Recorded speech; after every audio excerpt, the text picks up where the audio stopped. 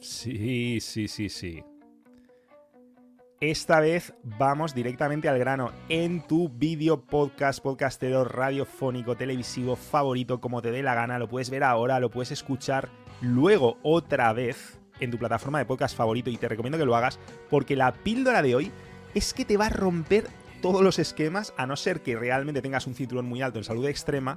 Vas a aprender cosas que no te dicen en ningún lado. Tanto es así que mira, Ana, ¿sabes lo que es esto? ¿Dónde está Ana? Me he quedado sin Ana, me he quedado sin nuestra super invitada, Miss Carnivore. Aquí estamos, Estoy aquí. Miss Carnivore. ¿Sabes lo que es, Ana? No, ¿qué es? Pues esto ya es mi traje, digamos, de sensei. O sea, hoy directamente me he puesto el kimono, me he puesto el samue, me he puesto ya de rollito sensei 100%, porque necesitamos el Netkaizen. Por si no lo sabes, el Netkaizen es el primer sistema de defensa personal para hacerle frente a los ataques de la vida. Y vaya si nos ataca la vida. Sí. Y de hecho, te voy a dar un eslogan que te va a encantar, Ana. Y ahora me explicas si nos ataca la vida o no nos ataca y necesitamos un sistema de defensa personal para defendernos, porque todo lo que nos han enseñado está mal.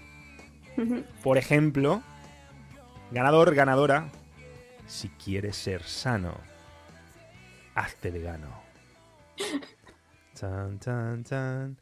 ¿Qué te parece? Oye, podría ser nuestro eslogan, ¿no? Del Netkaizen para próximos directos. Lo podías poner tú como eslogan, Ana, de tuyo. Sí. ¿Tú qué Lo sé, dirías lo sé. del 1 al 10 si te digo todo lo que nos han enseñado? Yo hablo en general, todo lo que nos han Sí. enseñado importante está mal, pero tú que eres una especialista en salud, si yo te digo Ujú. todo lo que nos han enseñado en salud está mal, del 1 al 10, ¿qué nota le pondrías? De verdadero totalmente 10, totalmente falso un 0. Un 10. O sea, está todo al revés lo que nos enseñan. Wow. Empieza esto fuerte. Absolutamente todo. Esto empieza fuerte. ¿Qué pasa? Que mucha gente también, una cosa que notamos mucho es que mucha gente dice, no, pero yo estoy súper sano, sigo las directrices oficiales y estoy súper sano y entonces a mí qué más me da, pero se nos olvida que se están normalizando ciertos Ujú. síntomas como si fueran Sí. normales, se está normalizando la enfermedad y esto es algo que yo personalmente he vivido, que tú, Ana, no te quiero ni contar, tú esto lo has vivido muchísimo, ¿verdad? Sí. Muchísimo, muchísimo. Antes había un comentario que decía que esto era extremo y realmente lo extremo es estar continuamente enfermo y necesitar ayuda de los médicos para todo y no levantar cabeza a pesar de eso. Esa es la típica verdad que nos tendríamos que tatuar todos en cada nalga. Y hablando de verdades, vamos a empezar, luego te presentamos, decimos quién es, pero quiero ya, como has entrado pisando fuerte, quiero que sigamos pesando fuerte, porque, claro, todo el mundo asociamos eso, ¿no? Si quieres ser sano, hazte vegano, pero nadie Sí. nos ha contado cuál es el lado oscuro de los vegetales. Pues Porque eso, aparte de ser el subtítulo de tu libro, sí. nos recuerda a que realmente las plantas, sobre todo ciertas partes de las plantas, las semillas, por ejemplo, ciertas hojas, no quieren que tú y yo nos las comamos. No, no, Y no, no no, tienen no. patitas para salir corriendo, se tienen que quedar ahí. Entonces ellas, ¿qué hacen? Pues a lo mejor dicen, oye, voy a defenderme, voy a utilizar algo que a lo mejor los humanos más espabilados de cinturón más avanzado empiezan a llamar antinutrientes. Sustancias que pueden ser proinflamatorias, que pueden tener ciertos efectos. Ana, ¿cuál es el lado oscuro de los vegetales y qué son los antinutrientes? Pues el lado oscuro de los vegetales, como tú bien has dicho, son los antinutrientes. Los antinutrientes son sustancias que tienen las plantas para defenderse pues, de los insectos y otros animales que se las quieren comer. El problema es que los insectos pues, lo notan cuando se lo comen porque son pequeños, les puede destrozar la mandíbula, etc. Sin embargo, el ser humano pues comemos y comemos antinutrientes hasta que a medio y largo plazo nos pueden causar muchos problemas de salud, como permeabilidad intestinal y bueno, todo tipo de problemas, tanto a nivel físico como a nivel psicológico. Problemas que, claro, es muy importante destacar que son subclínicos muchas veces. En muchas Sí, ocasiones es lo que comentaba Ana, pues que a lo mejor tienes ciertos síntomas o tienes ciertos picores o te hinchas después de comer o te deprimes sí, después de comer o tienes exceso de mucosidad. o tienes dolor de cabeza, o te sientes más sacado que los pecos. O sea, pueden ser muchas cosas que te van a decir, esto es una tontería, esto no es nada, tú estás Sí. sano, estás como un toro. Pero son esos síntomas subclínicos que se van acumulando, es ese daño que se va acumulando, esa inflamación, problemas a veces autoinmunes no detectados, que después nos pueden dar muchísima guerrita y se pueden convertir en problemas muy, muy serios de verdad, ¿no? De los que me imagino que tú ahora nos contarás cuando entremos en tu historia personal, que creo que esto va a arrojar mucha luz sobre esto. Pero antes de Sí. entrar en tu historia personal, me gustaría hablar así, a grandes rasgos, grandes pinceladas, dieta carnívora. ¿Qué es, a grandes rasgos? Hay gente que Ujú. piensa que es una moda. Habrá quien incluso crea que no, esto es la dieta óptima, universal, el ser humano es carnívoro. Hay quien lo ve como una herramienta terapéutica. ¿Tú dónde te sitúas? Yo creo que es la mejor dieta de eliminación que existe porque eliminamos todos los posibles alimentos que nos puedan estar dañando. Ten en cuenta que la carne no tiene antinutrientes, al contrario que las plantas. Entonces hay muchos abordajes como paleo, cetogénica, etcétera, que siguen manteniendo plantas y muchas personas pues mejoran con eso, pero no acaban de encontrarse bien del todo y al pasar a carnívora mejoran. Y bueno, dependiendo del caso, pues puede ser algo a corto plazo o más a largo plazo, ya depende de la persona y su contexto. Este concepto de dieta de eliminación es algo que también creo que la gente tiende a subestimar mucho. A mí me recuerda, Muchísimo. hace poco he tenido un episodio con mi perra sobrina, o mi sobrina perra, mi sobrina cuadrúpeda, porque ella tenía un problema, iba demasiado blandita, y entonces he empezado a experimentar con su dieta y a hacer cambios. Claro, cada vez que alguien me decía, no, dale esto que es muy bueno, yo le decía, no, no, no, estoy haciendo un experimento, varios experimentos, y cuantas menos variables haya en el experimento, antes podré sacar conclusiones. Si hago 1000 cosas, no sabré lo que está funcionando y no sabré lo que está yendo mal. Una dieta de eliminación te permite de forma muy simple, por un lado, curar eliminando cualquier posible sospechoso, y luego además, si quieres añadir y quieres ir recuperando una dieta más variada, te va a ser mucho más fácil identificar alimentos problemáticos, ¿no, Ana? Efectivamente, si tú quitas todo lo que te puede estar haciendo daño, pues luego tú ya puedes identificar el problema cuando vas añadiendo otros alimentos. Vale, y entonces tú imagínate, para gente que nos esté escuchando, ¿cuándo puede estar indicada para quién? ¿En qué momentos todos nos podemos a lo mejor beneficiar por probar la dieta carnívora durante un mes, por ejemplo? Por, por, Eh, por imagínate, ¿no? Que yo tengo algún síntoma subclínico de estos que en el fondo me está sí. haciendo daño, pero no soy consciente porque vivo con esa cultura de normalizar la enfermedad y de hacer normales síntomas que realmente no deberían serlo, y yo vivo con eso, pero no me doy cuenta. En cambio, a lo Ujú. mejor de repente paso un mes con una dieta de eliminación, me siento, como dicen los yankees, como $1.000.000, y entonces, conforme voy añadiendo, a lo mejor me resulta mucho más fácil progresar. Te Claro, claro, o pregunto, sea, es una manera muy buena porque la gente se vuelve loca gastándose dinero en test de intolerancias, de esto y lo otro, y realmente la mejor manera que hay de saber si tú estás reaccionando a un alimento o no es eliminarlo de tu dieta. En muchas ocasiones no hace falta irse al extremo de una dieta carnívora, simplemente pues con eliminar los alimentos que suelen causar más problemas, como cereales, azúcar, pues con eso ya para muchas personas eso podría ser un buen comienzo. En otros casos más serios, pues ya podrían ir hacia una dieta más cetogénica o más carnívora incluso. mira, ya que tocas el tema de la intolerancia, un tema que quería tocar después contigo, pero si quieres nos adelantamos y así ya Mm. cerramos este melón. ¿Hay alguna forma, se te ocurre alguna idea de detectar posibles intolerancias, alergias para cualquiera que nos esté viendo ahora? Ujú. Problemas autoinmunes. ¿Qué tipo de signos debemos observar si no Pues estamos alertas sobre esto? hay muchísimos signos que te puede estar dando tu cuerpo. Siempre que hay problemas de inflamación, que comes algo y luego te sientes hinchado o que tienes reflujo o, por ejemplo, problemas de la piel, también la piel es nuestro mayor órgano de desintoxicación. Entonces, cuando tú comes algo que no te va bien, pues tu cuerpo muchas veces lo va a mostrar en la piel. Problemas como psoriasis, acné. Todo esto puede venir porque tenemos un intestino permeable y cuando comemos alimentos que no nos están beneficiando, pues se manifiestan con todo este tipo de síntomas.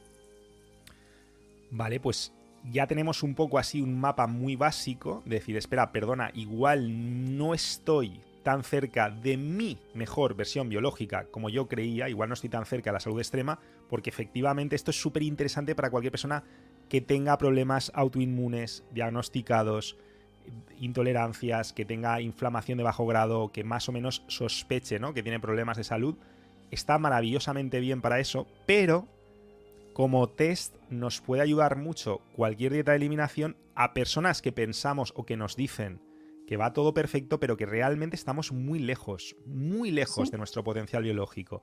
Y eso es una tragedia, ya no solo por los problemas de salud que nos puede traer, yo lo considero una tragedia porque tampoco somos conscientes de cómo nos afecta a nuestro rendimiento emocional e Sí. intelectual, es decir, a la capacidad que tenemos para hacernos felices y para conseguir los objetivos de verdad importantes en la vida.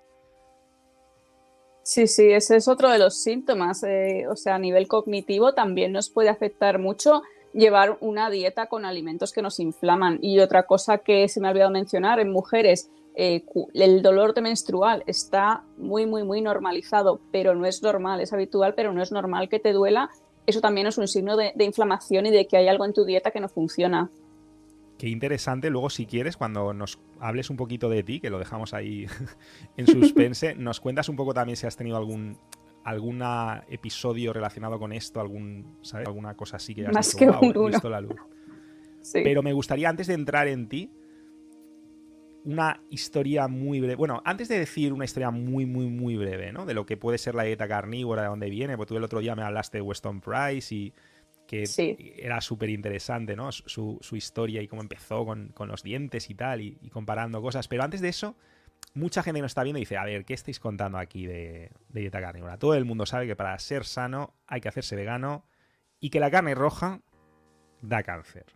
¿Tú cómo reaccionas cuando alguien te dice, la carne roja da cáncer? Pues bueno, esto es una programación que nos han ido haciendo durante muchos años, realmente no da cáncer. Esta idea viene de estudios epidemiológicos que se han realizado y en estos estudios lo que hacen es coger a gente vegetariana y luego a gente que come de todo y a estos los etiquetan de carnívoros. Tú ten en cuenta que la gente que come de todo, con el trozo de carne también se están comiendo una hamburguesa, unas patatas fritas en aceite de semillas, su Coca-Cola y con eso deducen pues que la carne da cáncer, pero realmente no hay ninguna correlación. Esto es muy interesante porque han tocado invitados previos que te han precedido, otros cracks de la salud extrema, otras bestias de la salud extrema, que se conoce como el sesgo del usuario saludable. Que, por Sí, ejemplo, en Occidente, cuando vemos estudios epidemiológicos en Occidente, como a nosotros nos están bombardeando todo el día, como muy bien comenta Ana, con la programación para masas de que la carne no es saludable, la gente que se cuida, la gente que no fuma, que hace ejercicio, que duerme mejor, va a tender a comer menos carne. Y la gente efectivamente. que dice, yo fumo, no duermo, trasnocho, me emborracho, me drogo, tal, esta gente va a tender a comer más carne porque total le da igual. Entonces, claro, luego es normal que exista esa correlación, que no causalidad, entre un consumidor saludable y uno que no. Pero creo que era Saladino que comentaba cómo los estudios epidemiológicos en Oriente son completamente distintos. Cuando empezamos a analizar poblaciones de Hong Kong, que por cierto es uno de los, por no decir, creo que no sé si era la ciudad con mayor esperanza de Sí, vida media o algo así, una longevidad brutal y también el consumo o uno de los consumos de carne más mucha altos carne. del mundo, ¿no? Por ahí estaba, Sí. yo hablo de memoria un poco. Sí, es muy interesante porque hicieron el estudio de las zonas azules y en este estudio llegaron a la conclusión de que la gente que seguía una dieta vegana estaba más sana, pero lo interesante es que ninguna de las poblaciones que se observaron en este estudio eran veganos, era gente de Okinawa, de Sardinia, y ahí pues lo que llevan es un estilo de vida muy bueno, muy tranquilo, tienen exposición solar, pero comen carne, comen marisco, todo de calidad. Entonces es interesante que el estudio que los veganos citan más es un estudio que no incluye veganos. Vaya tela. Vaya tela cómo está el patio. Y bueno, aparte yo me viene a la mente lo de Hong Kong, ¿no? Que es que aparte ya de que no es que no solo no fueran veganos, no, es que es una de las sociedades más carnívoras del mundo, por no decir la más, y también una de las más saludables. ¿Por qué? Porque probablemente ahí el consumo de carne no se asocia a lo no saludable, con lo cual la Claro. gente que se cuida sí consume carne. A lo mejor ahí sí que hay una diferencia socioeconómica, porque también probablemente los que consumen más carne. Por eso las correlaciones son tan peligrosas, porque tampoco podemos concluir que la carne es súper saludable porque en Hong Kong la gente que come más carne vive más. Seguramente también viven más porque tienen un mejor estatus socioeconómico, entonces tienen más opciones. Pero bueno, no quiero abrir tampoco ahora este melón. Ana, cuéntanos un poco así, muy por encima, muy Barrio Sésamo, la historia de la dieta carnívora. Porque claro, yo me quedé pues en la paleo, en la dieta cetogénica, o sea, ¿en qué momento alguien dice, oye, carnívoro? ¿En qué momento? Pues bueno, hay bastante gente que ha ido probando dieta carnívora a lo largo de los años. Hubo un explorador ártico que se llamaba Olafur, a ver que no me sale el nombre, espera, lo tengo aquí apuntado porque no me sale pronunciarlo. Bueno, Olafur lo que hizo, él se iba con los inuits. Y bueno, él llegó a la conclusión de que una dieta con carne era la dieta más saludable del mundo y la estuvo llevando mucho tiempo. Todo esto, pues carne de foca y lo que cazaban ellos ahí. Y bueno, su nombre es, perdona, lo he dicho mal, lo he dicho, es Viljamur Stefansson, ¿vale? Un explorador ártico. Y luego, pues otra anécdota también, Weston A. Price era un dentista en los años 20 del siglo pasado que él se dedicó pues a explorar, a ir a ver gente pues como los aborígenes australianos o los inuit y bueno, lo que él observó es que en esas poblaciones los que habían sido expuestos a una dieta moderna occidental con harinas, cereales, etcétera, lo que les ocurría es que estaban deteriorados físicamente, que es el título de su libro, que se llama Degeneración y deterioro físico, así traducido al español. Y bueno, lo que observó es eso, pues que tenían muchos problemas dentales, no se les formaba bien la cara, la mandíbula, y estos solo eran los que habían estado expuestos a dietas modernas. O sea que ahí es un poco cuando ya se empieza a hablar de dietas ancestrales que eran mucho más carnívoras en algunos, sobre todo en ciertas tribus, ¿no? En ciertos ámbitos, sí, de lo que muchos presuponen, y llegamos hasta la actualidad donde tenemos, por ejemplo, casos de famosos como Jordan Peterson o su hija, que han conseguido revertir problemas que a lo mejor con los que tú te sientes también muy identificada, ¿no? Sí, sí, porque ellos también han tenido muchos problemas de origen autoinmune y los han conseguido revertir con esta dieta, como fue mi caso también. Bueno, pues vamos a entrar ya de lleno en tu caso, porque lo que pasa, os tengo que decir una cosa, chicos. Podríamos hacer 20 episodios con el caso de Ana, os lo juro, y además nos íbamos a quedar todos ahí, venga, que siga, porque es un culebrón interesantísimo. Yo siempre digo que con mi caso se podían hacer por lo menos 4, pero con el de Ana se podían hacer 20.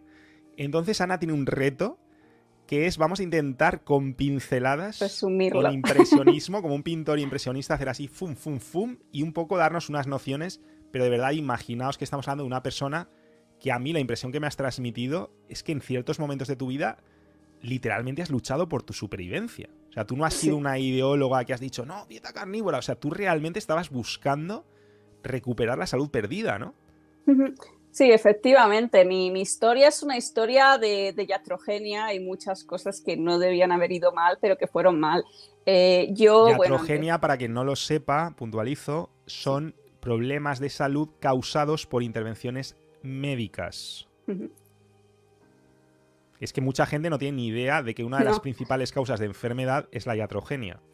Es hecho, la tercera causa de muerte en Estados Unidos, la iatrogenia. Aunque bueno, eso es lo que se reporta. Lo que no se reporta, probablemente el número sea incluso mayor. O sea, repitámoslo por favor, que no es ninguna tontería. Tercera causa de muerte que se reporta, imaginaos lo que no se reporta, en Estados Unidos. No sé si la primera será el cáncer o los infartos. Sí, la primera y la segunda son cáncer y problemas de corazón, y luego ya todo está ya pues iatrogenia causado por médicos. Vaya tela. Y entonces ahí estás tú, ¿no? Ahí estoy yo. ¿Cómo empieza? ¿Cómo empieza todo esto? Bueno, pues mi historia empieza de pequeña. Yo era una niña, pues estaba siempre cansada, sin energía. Y en la adolescencia pues empecé a tener unas reglas muy, muy, muy dolorosas, muy complicadas.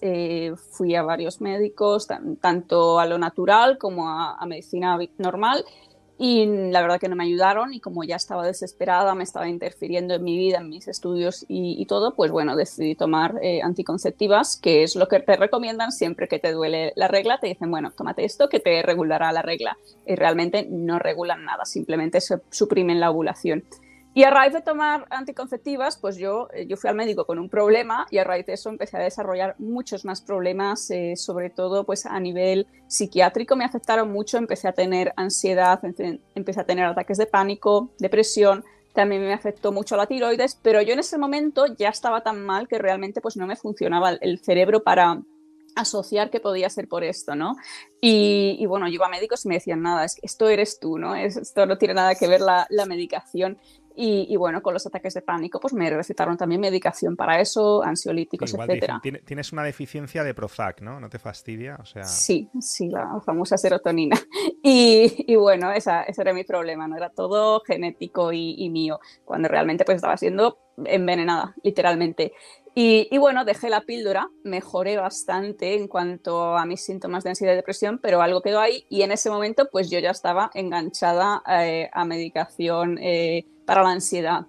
Y bueno, estuve tomándola 13 años, en esos 13 años mi salud empeoró todavía más, yo seguía buscando pues, respuestas por todas partes, probé distintas dietas, vegana, vegetariana, estuve 9 años así y bueno, al final pues ya me di cuenta que la medicación no me estaba haciendo bien, esto me di cuenta cuando fui a un médico, me bajó la dosis de golpe y bueno, casi me muero. Otra de mis historias de ya tragedia y digamos la más gorda fue esa, me la quito de golpe, que no se debe hacer nunca ni con antidepresivos ni con ansiolíticos y casi no lo cuento, acabé en urgencias, tuve una experiencia cercana a la muerte y bueno, luego ya pues las bajé y lo conseguí dejar en un plazo pues como de 2 años, me llevó bastante tiempo y conforme iba dejando la medicación yo lo que vi es que empezaba a tener más y más intolerancias. Yo antes pues llegaba a una dieta paleo, incluso cosas de la paleo supuestamente sanas me Un sentaban segundito, mal. porque estamos ya en la dieta paleo, me gustaría hacer una pequeña pausa, no quiero que nos detengamos mucho, pero creo que hay cosas importantes, porque claro, has dicho, cuando me quitaron la medicación y tú ya habías tenido ataques de pánico, porque nunca la gente asociaría la programación para masas, jamás nos va a decir que esto tiene algo que ver con permeabilidad intestinal, con problemas autoinmunes, jamás, o sea, la relación intestino-cerebro está infravalorada totalmente, pero no sé quién de vosotros ha tenido un ataque de pánico, pero es una experiencia que yo no se la recomiendo Es a mi peor horrible. enemigo. Claro, entonces, si tú juntas que de repente te quitan esa medicación de golpe, más ataque de pánico, más problemas de salud real que te hacen sentir muy débil y muy enferma, yo no me quiero ni imaginar por lo que habrás pasado, Ana. Sí, sí. He Es que, pasado por bastantes lo has dicho cosas. muy rápido y te lo agradezco, pero de Sí. verdad, no sé si puedes un poco alguna reflexión rápida sobre esa experiencia para que quien no lo ha sentido pueda un poco sentirse identificado, porque yo alguna vez sí que sé lo que es tener un ataque de pánico y Sí. es absolutamente devastador, o sea, es algo muy bestia, como que te suicidarías si no fuera porque tienes miedo a morirte, ¿no? O sea, es una Sí, barbaridad. sí, sí, bueno, en mi caso controlaban mi vida porque empecé a tenerlos con 19 años al empezar a tomar anticonceptivas y realmente fue una constante en mi vida durante muchos años, hasta los 30 y pocos. Yo tuve mucha ansiedad y muchos problemas. Lo que pasa que conforme fui mejorando mi salud, pues fue mejorando todo esto y desde que empecé la dieta carnívora en 2018 no he vuelto a tener un ataque de pánico ni he vuelto a tener ansiedad. Ya no forma parte de mi vida, que eso te dicen que ya pues es algo que tú tienes que vivir con ello y que tu cerebro es defectuoso y que vas a ser así siempre y realmente no. Hay una luz al final del túnel, aunque a los médicos no les interese decirte esto. Es que me parece muy bestia. Me parece muy bestia porque prácticamente nadie, incluso mucha gente que ahora mismo nos estará escuchando o que nos escucharán más adelante, dirá, bueno, esto no va conmigo porque total, dietas, nutrición, yo estoy sano, lo mío son problemas psiquiátricos.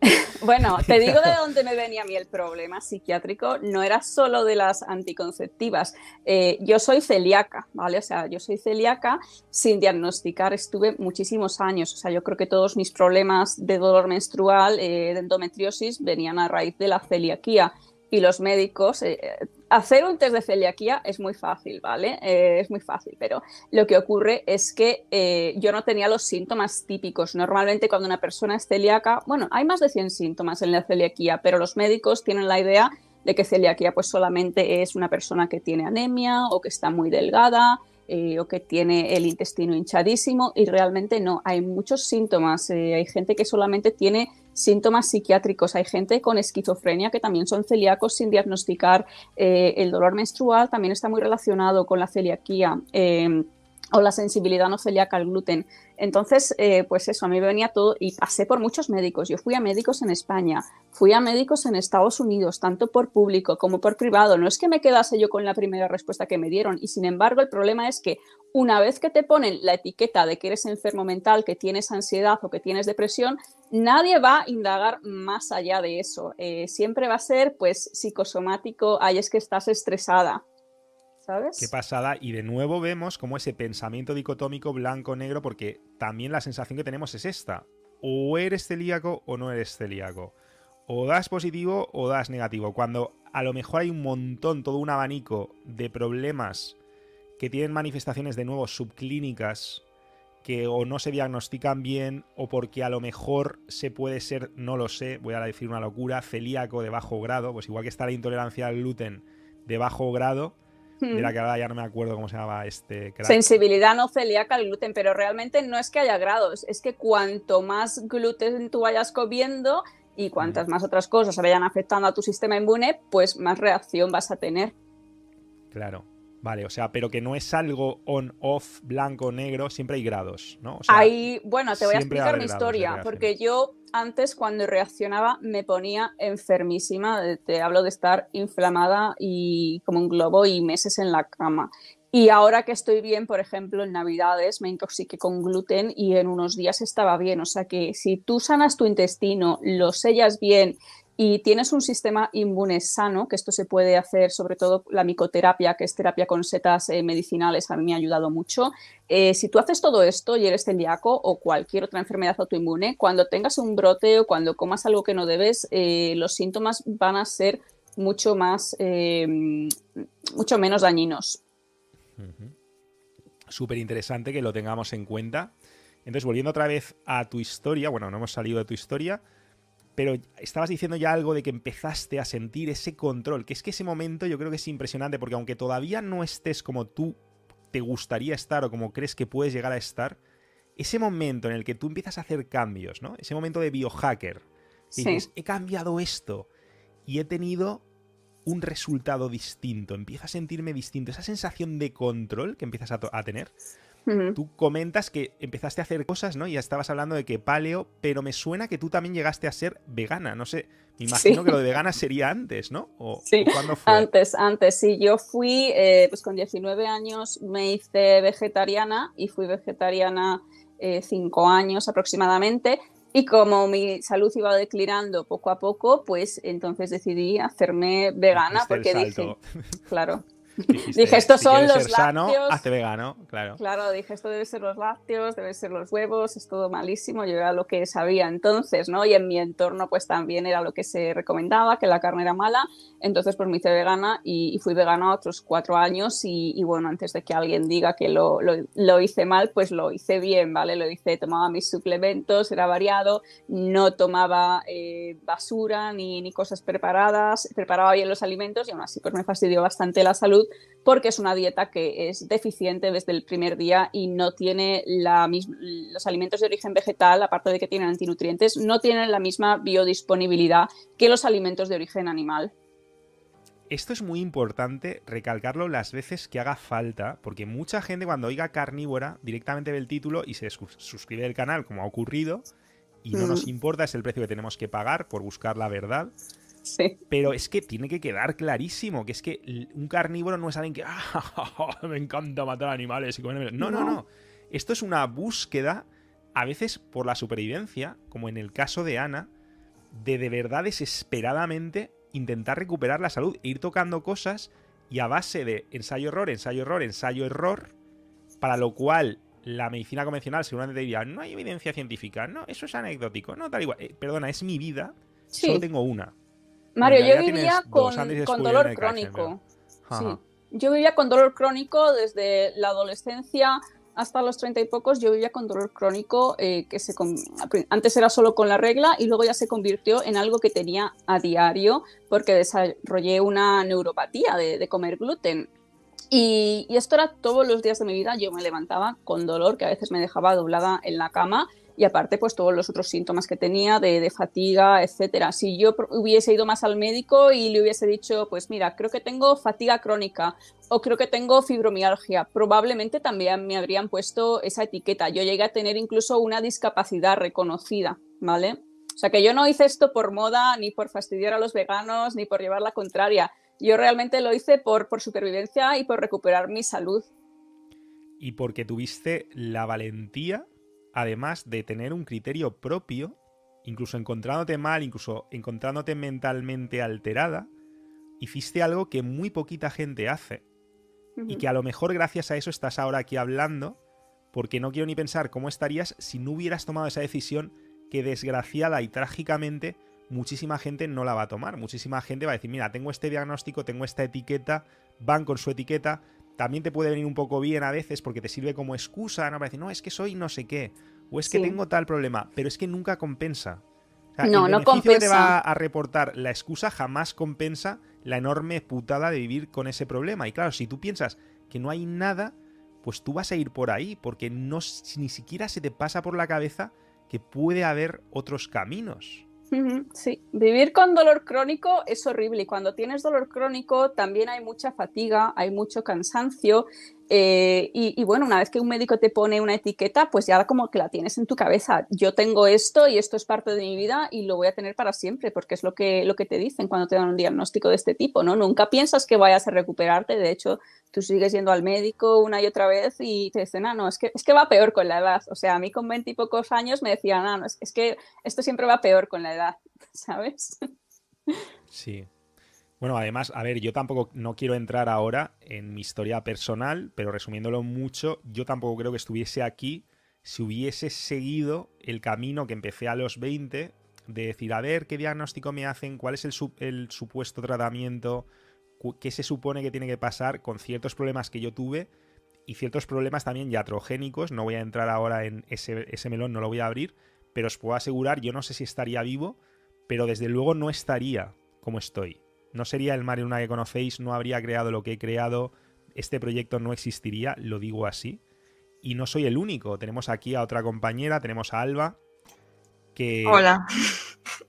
Que os puede decir lo mismo que yo, pero con esteroides también, ¿no? O sea, hay que decir que aquí somos gente que, claro, cuando hemos vivido eso, lo valoramos mucho, entendemos el poder que tiene tomar la actitud que adoptó Ana, pero yo no sé realmente, porque yo me acuerdo de mí antes de experimentar ningún problema físico realmente grave que me jodiese la vida, ¿no? Bastante.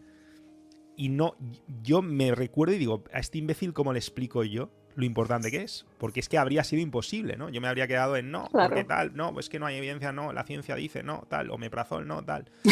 Yo era eso hasta que a base de leches y de, por suerte, probar ciertas teclas, ensayo-error, se te aparece, se te enciende esa lucecita y dices, espera, a ver, ¿cómo? ¿Que estoy haciendo esto y estoy viendo resultados? Y entonces es cuando ya te empiezas a tomar en serio otras perspectivas, otras visiones, empiezas a tener ya una mente más abierta y más indagadora.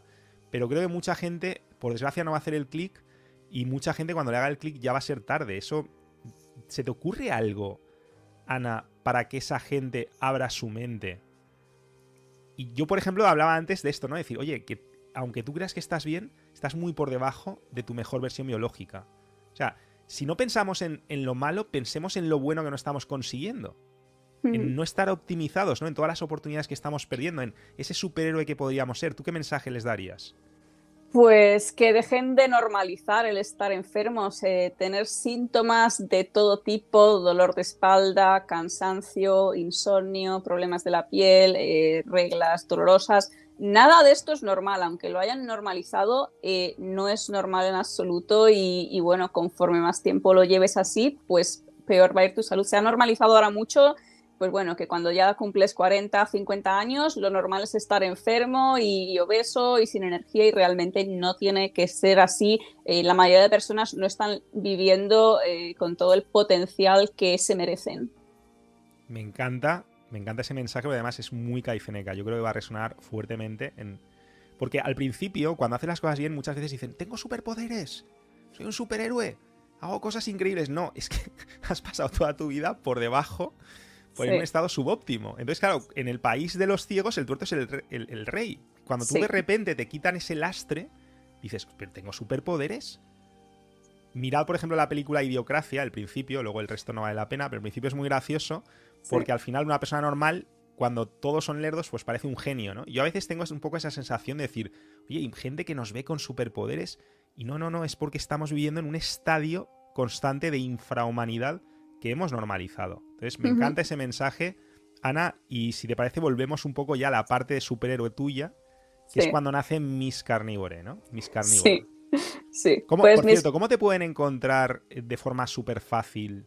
Pues me pueden encontrar en todas partes. Bueno, está mi web, que es misscarnivore.com, y luego en Instagram también estoy, misscarnivore, y también en Twitter.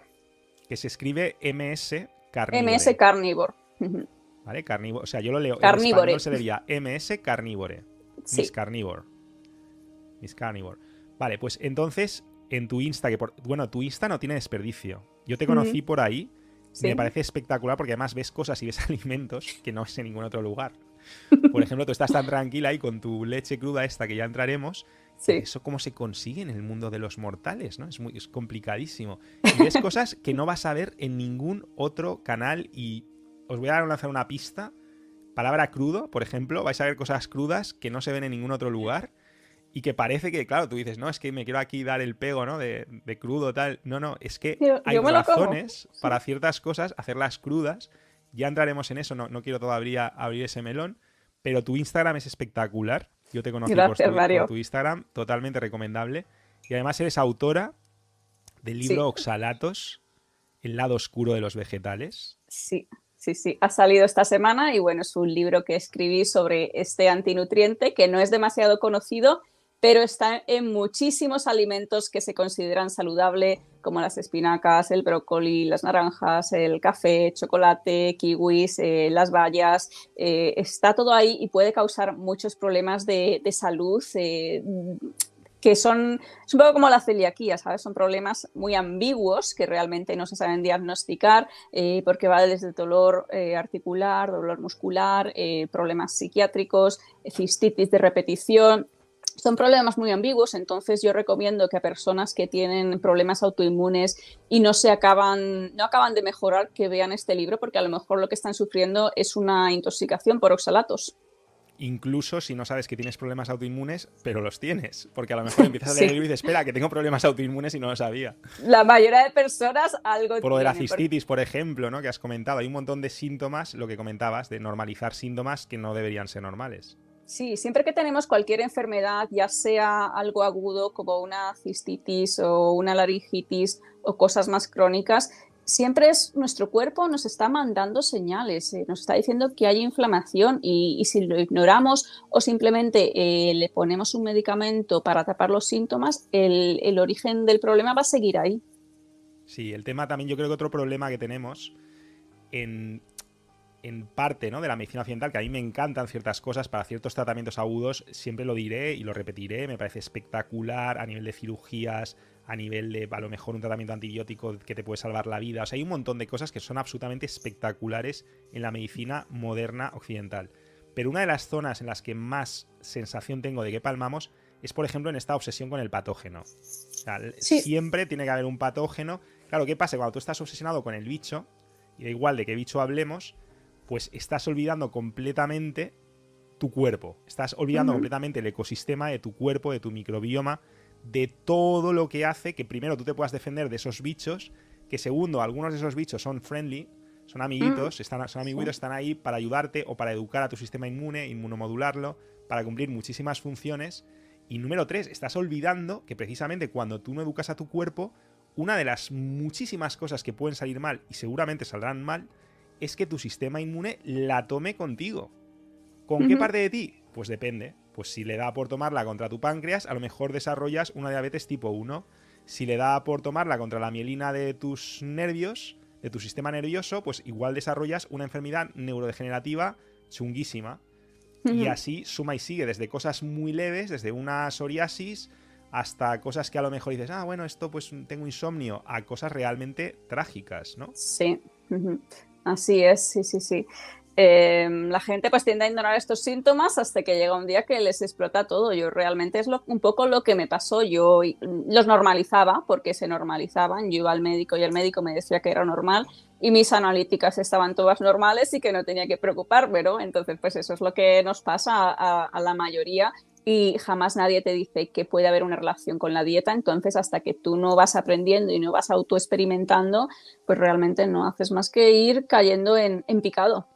Y entonces tu libro nos puede ayudar con esto, ¿no? Porque aunque tú te has especializado sobre todo en un antinutriente en ese libro, que tú sabes de muchísimos antinutrientes, pero en ese libro Sí. te has centrado en uno, que Sí, son los oxalatos, pero claro, eso te puede hacer ya una idea de todo lo que hay cuando empiezas a pensar en todos los antinutrientes que hay, eso sin, claro. por no hablar ya de problemas como los glifosatos de la verdura que encima no es ecológica, o sea, de todos los problemas que podemos tener, me imagino que eso ya te abre muchísimo los ojos Sí. y te abre los ojos también a todo lo que es el mundo, el universo de la autoinmunidad, porque es una pasada, porque claro, el problema de la autoinmunidad es que los síntomas, una misma causa o un mismo factor genera una sintomatología tan variadísima Sí.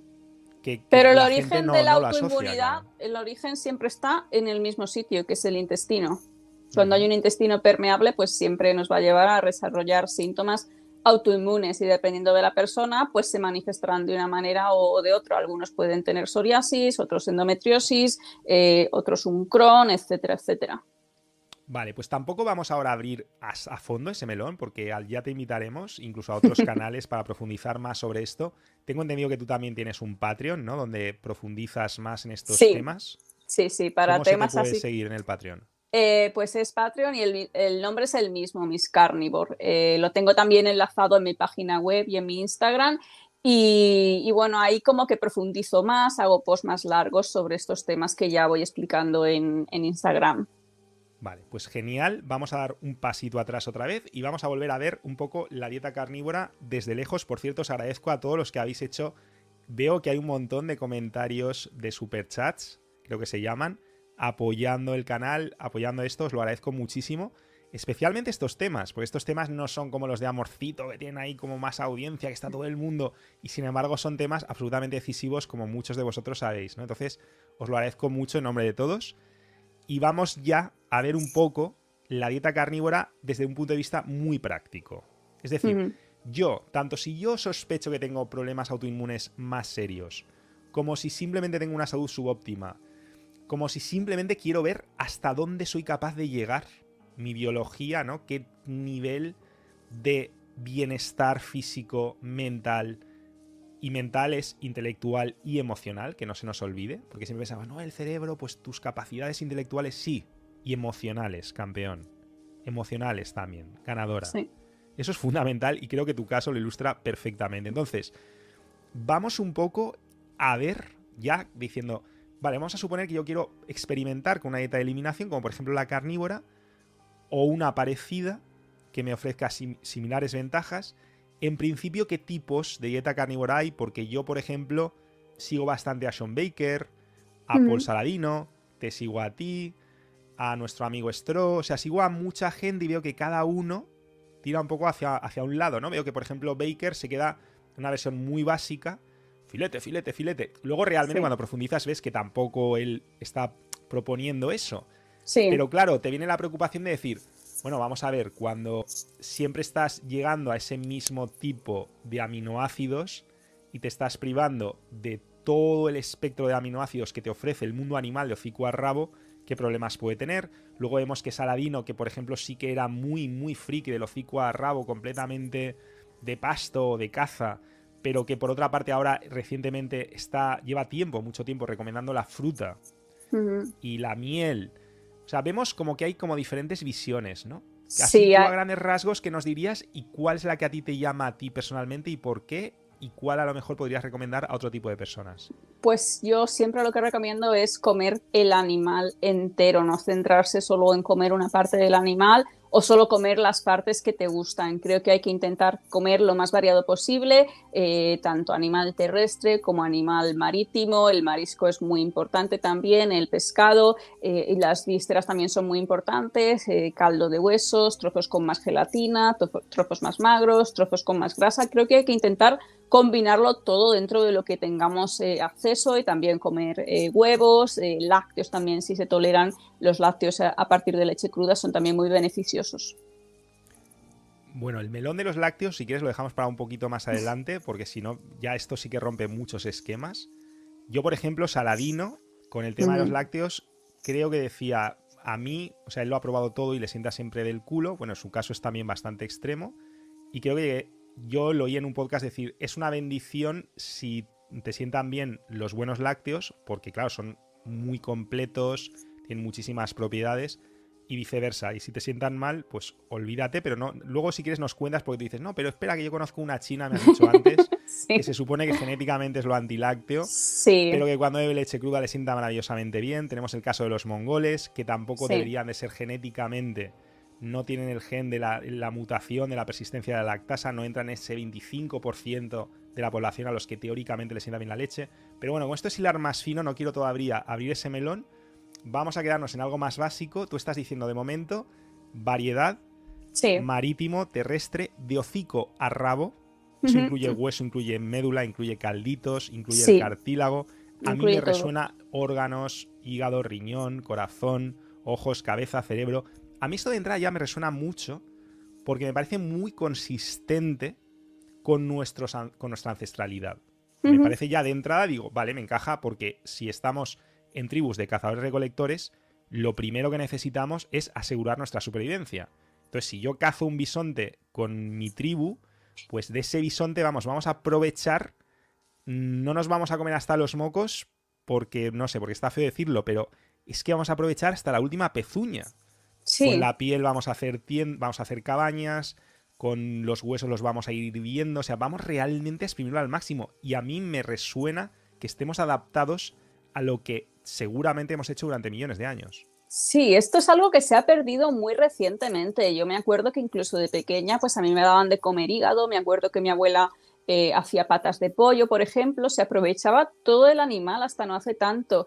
Y ahora, pues por moda o no sé por qué, pues la gente ha dejado de comer todos estos alimentos que son los que tienen más densidad nutricional.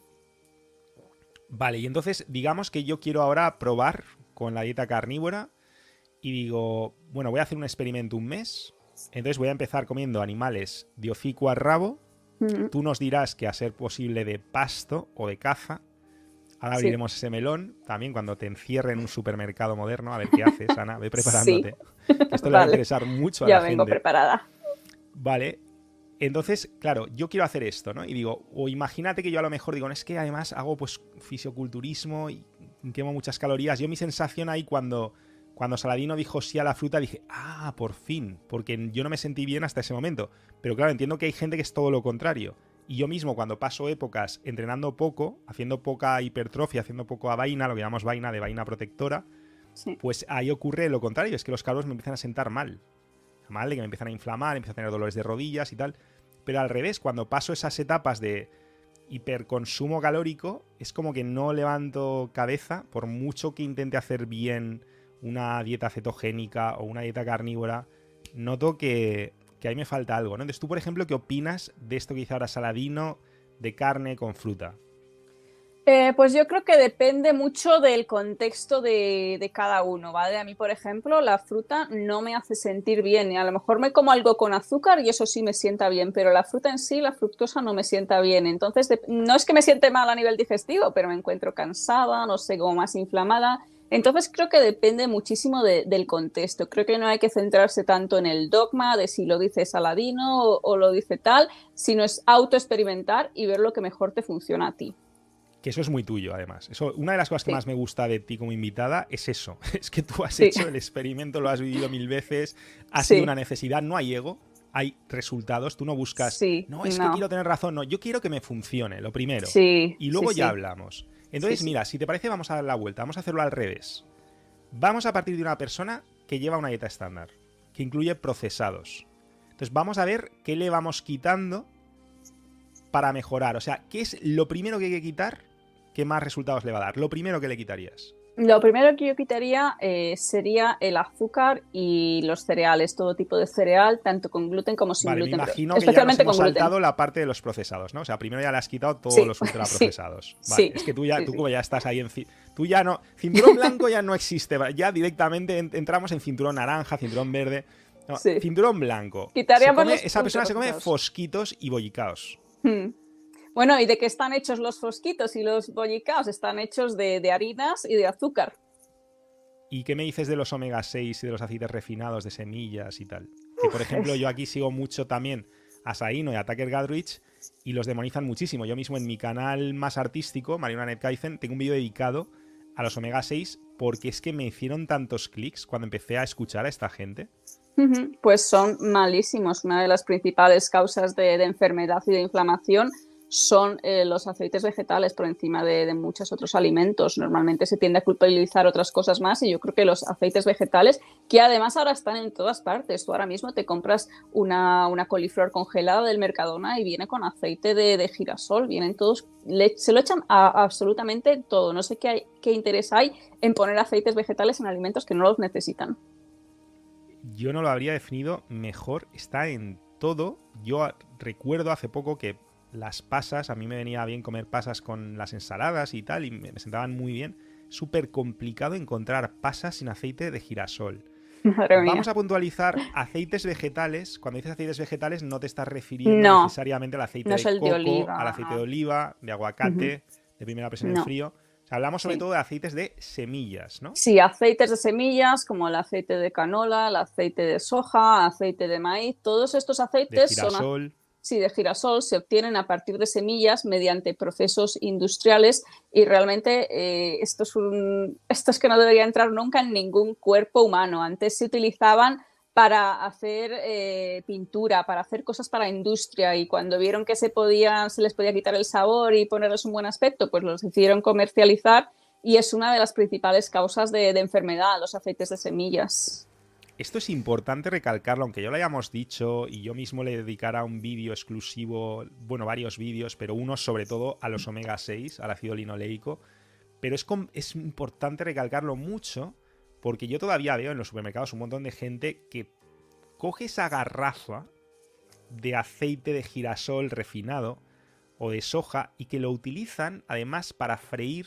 Por ejemplo, imagínate unas patatas fritas en este tipo de aceites o grasas hidrogenadas, margarinas, y lo utilizan porque, claro, es más saludable que la grasa animal porque no tiene colesterol. Claro, de ahí viene la programación para más. Entonces, para ti es lo más natural del mundo, pero piensa que incluso con esto, antes de llegar a la carne cruda, que llegaremos, ya estás rompiendo muchos esquemas, ¿no? Sí. ¿Tú qué le dirías a alguien que dice, no, es que esto sube la mantequilla de pasto, sube el colesterol, o hacer algo con sebo, con grasa animal, aunque sea animal de pasto, pues claro, no, esto tiene muchísimo colesterol.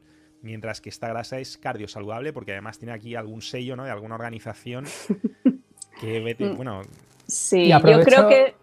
Perdón, aprovecho a preguntar, a la vez que contestas eso, como tiene que ver con el tema, antes de que os vayáis a otra cosa, sobre el aceite de girasol alto oleico, porque por ahí he visto a veces información de que al ser alto oleico puede no ser tan malo y como es mucho más barato, hay gente que lo está usando. Yo alguna vez he probado y tal, pero no, me gustaría tener una opinión buena, experta. Excelente comentario, Edu, pero que es que además no lo venden como menos malo, ¿eh? Lo venden como maravilloso. O sea, el alto oleico te ponen ahí el dibujito del corazón, cardiosaludable, esto es una maravilla. No, es publicidad de la industria, o sea, es publicidad de la industria. De saludable no tiene nada independientemente de cómo lo estén reetiquetando. Entonces, yo no recomiendo comerlo ninguno, aunque sea alto oleico o sea normal, es veneno todo. Eso incluye las margarinas, bueno, todo lo que son aceites vegetales de semillas, que no son aceite de coco, que no es aceite de oliva o aceite de aguacate, que tampoco habría que calentarlo demasiado porque es menos resistente que las grasas saturadas animales, ¿correcto? O que el aceite de coco. O sea, las grasas saturadas resisten mucho mejor el calor sin degradarse. Hay grasas que no necesariamente que pueden estar bien, como el aceite de oliva, que creo que son omega 9, ¿no? El aceite de oliva, de aguacate, tienen principalmente omega 9, que son monoinsaturadas, que pueden ser saludables, pero cuando las calientas demasiado se degradan y son menos resistentes que las saturadas, aunque son más resistentes y por eso se venden como, no, esto es bueno para cocinar, porque evidentemente sigue siendo mejor que el aceite de girasol y resiste mucho mejor que el aceite que los omega 6, que todos estos aceites de semillas y tal, que por cierto ya como vienen refinados yo me imagino que incluso ya los habrán calentado. O sea, que ya no es que se degraden con el calor, es que probablemente ya en su propio proceso industrial ya vengan hechos polvo.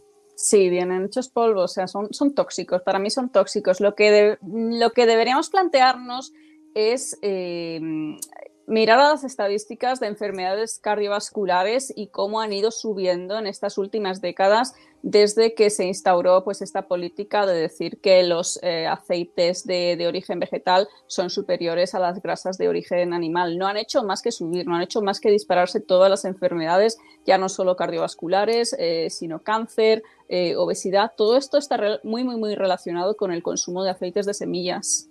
Excelente reflexión, Ana. Entonces, volviendo a la pregunta básica, cosas que no deberían ver nunca el cuerpo humano, ¿vale? Que es casi pues como fumar, el nuevo tabaco, ¿no? Vamos a decir, aceites refinados, aceites de semillas, aceites vegetales que no sean de coco, de aguacate, de oliva, fuera. Sí, fuera, eso es lo principal. Azúcares refinados, también fuera. Fuera.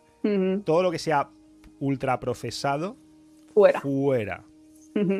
Vale, eso ya es... ya hemos dado un paso importante. Siguiente paso. Sí. Quiero seguir mejorando. Siguiente paso, si quieres seguir mejorando, pues yo iría hacia los cereales, sobre todo los que incluyen gluten, y también iría hacia todo lo que son legumbres. Todos estos alimentos son comestibles de supervivencia, pero no tienen la densidad nutricional que tienen los productos de origen animal y además contienen muchos antinutrientes que también pueden perjudicar todo lo que es nuestra permeabilidad intestinal. Entonces esto ya sería el siguiente paso que habría que dar. Y tú que tienes mucha experiencia y que lo has vivido mucho contigo y con tus pacientes, si yo, por ejemplo, no me sienta bien el gluten, ¿qué voy a notarlo de alguna forma? ¿Hay algo a lo que deba prestar atención? Pues hay muchísimos síntomas, como te comentaba antes, hay más de 100 síntomas si eres celíaco y bueno, con la sensibilidad no celíaca pues se ocurre un poquito lo mismo, puede ir desde los más típicos. Los más típicos podría ser hinchazón abdominal, podría ser diarrea, estreñimiento. Es totalmente normalizada, ¿eh? La hinchazón abdominal, uy, he comido, mira cómo está, totalmente normalizado. Sí, sí. Y bueno, luego también ya problemas más serios como Crohn, colitis ulcerosa, esto también lo afecta mucho el gluten, problemas de la piel, de verdad causa dolor menstrual, como comentaba antes, hay 1000 síntomas. La mejor manera de ver si te causa problemas es quitarlo, porque es que no aporta nada a tu dieta. Vale, pues entonces cuando los quitamos ya estamos casi en una dieta paleo, básicamente. Ya estamos cerca de una paleodieta porque hemos quitado las legumbres, hemos quitado los cereales, o sea, hemos quitado los granos, ¿no? Como dice tu amigo J. Low Carb, los cereales para los pajaritos, ¿vale? Ya lo hemos quitado, ya hemos quitado los aceites refinados, ya hemos quitado todos los ultraprocesados, entonces ya estamos en una paleo, ¿no? Sí, básicamente ya estamos en una paleo. Y yo digo, como tú seguramente dijiste en tu día, no me siento bien todavía. Y sin embargo hago cosas y noto cambios. ¿Qué es lo siguiente que debemos de quitar en una dieta de eliminación para sacar conclusiones? Y recalco, una dieta de eliminación, que esto es muy importante que lo entienda la gente y nada de esto es consejo médico. Estamos aquí compartiendo nuestra experiencia y nuestro conocimiento. Y sobre todo el de Ana, que tiene muchísimo, tiene toneladas. Pero quiero recalcarlo, dieta de eliminación no significa que necesariamente vaya a ser tu dieta perfecta, ideal, de por vida, óptima para siempre. Es una dieta que sobre todo te permite como herramienta aprender y ver qué cosas te estaban causando problemas o qué problemas no detectados podías tener. Porque yo a lo mejor no estoy mal, pero de repente quito algo y me encuentro fantásticamente. Entonces eso ya me hace reflexionar. Eso es una dieta de eliminación. Entonces, el siguiente nivel de dieta de eliminación, ¿cuál sería? Pues yo lo siguiente que quitaría serían probablemente los frutos secos. Te va a sorprender eso, pero los frutos secos. No me sorprende nada. No, vale. No me sorprende nada porque hace poco hablamos con Alejandro Dietista, que lo podéis ver en un video podcast anterior, Y nos dijo, y yo le dije, pero entonces, ¿cómo me tengo que comer las nueces? ¿Qué hago? ¿Las dejo en remojo? No sé qué, bueno, pues sí, tal. Pero si las caliento, entonces se degradan los omega 6 que tiene bastante, tal. Sí, ¿y para qué quieres comer nueces? No comas nueces. Efectivamente. Y al final nos dijo que, bueno, que en todo caso las nueces de macadamia, porque tenían un índice mucho más bajo de ácidos grasos omega 6 y porque tenían un perfil nutricional interesante y que tenían menos antinutrientes, sobre todo si las calentabas, en fin. Sí. Pero Las vamos, de que Brasil todo esto también. ¿Cuál? Las de Brasil, porque también tenían selenio y zinc para tiroides, nos comentó. Vale, nueces de Brasil, conocidas también como coquitos. Estuvo además, lo hicimos con la compatriota Alba. Vale, entonces tú quitarías frutos secos, muy bien, muy bien. Y ya digo, vale, ya he quitado los frutos secos y tal, quiero seguir quitando cosas. Quiero seguir quitando. Pues luego podríamos quitar las solanáceas, todo lo que es tomate, berenjena, patata, también tiene antinutrientes y pueden afectar a la salud de las personas, en especial personas con artritis o psoriasis, pueden influir bastante en estas enfermedades. Vale, todavía no hemos quitado la fruta, ¿no? La fruta depende de la fruta. Y de la persona. Y de la persona, efectivamente. Pero la fruta aquí, digamos, quiero entender que aquí tú vas a estar más pendiente de lo que es la carga glucémica. Sí. O sea, el índice glucémico y la cantidad de hidratos que tiene, ¿no? Que es cuánto tiene y a qué velocidad, ¿no? Se transforma en azúcar en sangre. Sí. Más que en antinutrientes, ¿no? Porque aquí la fruta entiendo que antinutrientes tiene pocos. Hay frutas con oxalatos. Vaya, por ejemplo. La naranja, el kiwi, todo lo que son las fresas, bayas, que son bajas en índice, tienen un índice glucémico bajo, pero tienen antinutrientes.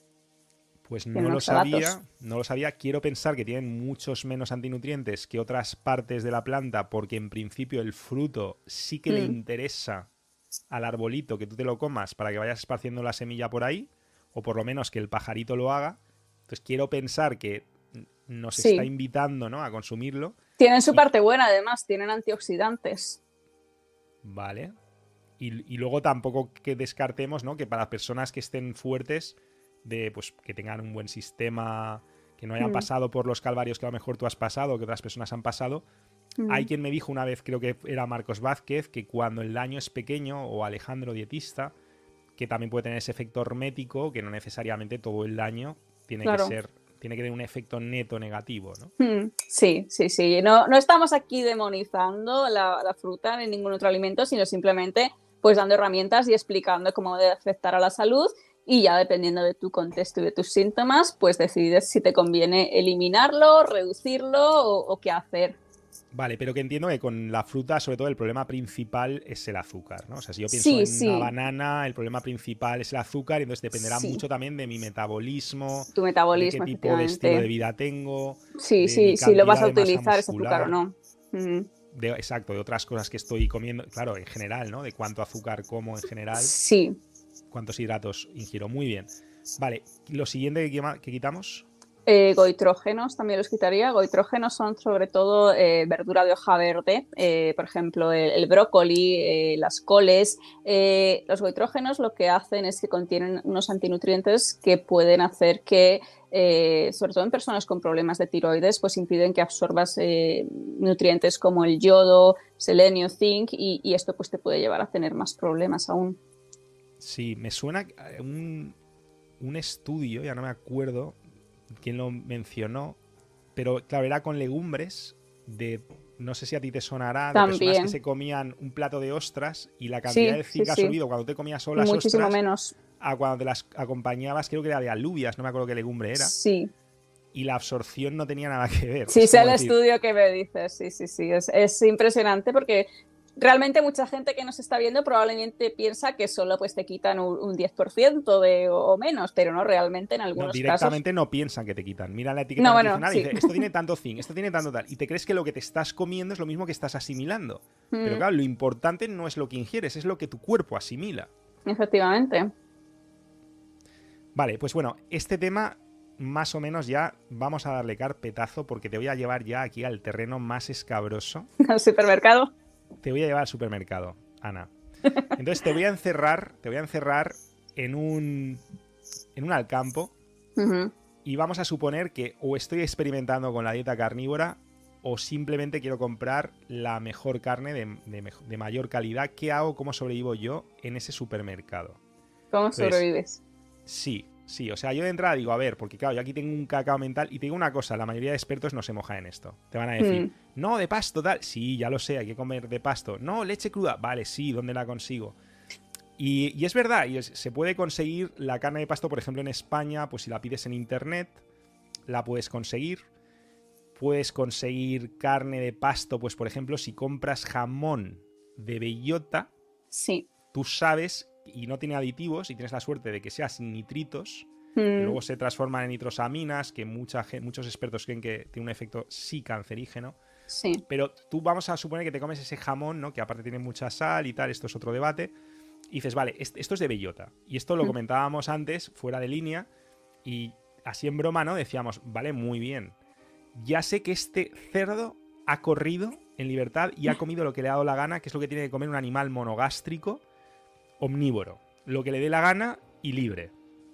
Pero, y yo sé que este jamón, que me cuesta 100 gramos un dineral, me cuesta un pastizal, yo ya sé que es auténticamente de cerdo de pastoreo, llamémoslo así. ¿Qué pasó con el resto del cerdo? Es un misterio. ¿Dónde está? En España, te juro, Ana, que es un condenado misterio. Yo porque, nunca claro, me lo había dices, planteado y hoy me has dejado, es un misterio, sí. Claro, porque tú dices, ¿qué han hecho? ¿Han tirado el morro? O sea, ¿el resto del cerdo lo han tirado? Eso sería absolutamente criminal. O sea, yo eso sí que lo veo criminal. Ya, debates de veganismo aparte, eso sí que me parece no hay que desaprovechar. una barbaridad. Y más con el cerdo que lo puedes aprovechar todo. Entonces, tú en España, tú dices, oye, por favor, dame morro, porque es que me voy a hacer un caldito de morro y de patitas de cerdo de pasto, de cerdo de bellota. Dicen, ¿qué? O sea, querrás decir ibérico. Que como mucho puedes encontrar ibérico y tampoco, ¿eh? Pero ibérico es solo la raza. Efectivamente. Ibérico es la raza y ahí habrá quien te diga, no, pero es que el ibérico seguro que lo tienen más rato fuera porque lo necesita, porque se lo pide el cuerpo, lo que tú quieras. Pero el precio del ibérico no es el mismo que el de bellota. Luego, nadie te está garantizando absolutamente nada. Entonces, mi sospecha es que hay gente que come carne de pasto sin saberlo, pero claro, es que es una condenada lotería. Te he puesto el ejemplo del cerdo, pero de pollos ya directamente olvídate, porque además de pollos, a lo más que llegamos en España es ecológico, huevos ecológicos. Sí. Y entonces aquí viene el síndrome del productor atrapado, que es el que saca pecho, dicen, ecológico alimentado exclusivamente con cereales. Dices, alimentado con soja y maíz. Claro, pero no es transgénico. Pero ecológico, ya, por lo menos no es transgénico, pero están orgullosos. Es como si ellos tienen miedo de decirte, ha sido alimentado con lo que ha picoteado frutos, granos, sí, maíz o lo que sea, pero también bichitos. No, es que el pollo es omnívoro. Yo quiero que coma bichitos. Venden pollos y huevos de pollos vegetarianos, que no forman parte de su dieta, no son vegetarianos los pollos. Claro, o sea, sacando ellos pecho de fastidiar al pobre pollo y luego al que se come el pollo o al que se come el huevo. O sea, hacen un pollo infeliz, insano, que luego además enferma al que se lo come, ¿no? Después de las vacas locas van a venir los pollos locos. Un desastre al cuadrado, al cubo y a todo. No hablamos, el melón de las vacas, eso de las vacas locas es otra historia, porque ahí está el tema de los priones. Como hablamos ese melón, nos volvemos locos. Y el de la gripe aviar. Es por alimentar a las vacas con carne animal. Bueno, una historia, ¿no? Las vacas sí son veganas, ellas sí. O sea, las vacas tienen que comer hierba. De nuevo, veo a productores sacando pecho de vacas alimentadas con maíz.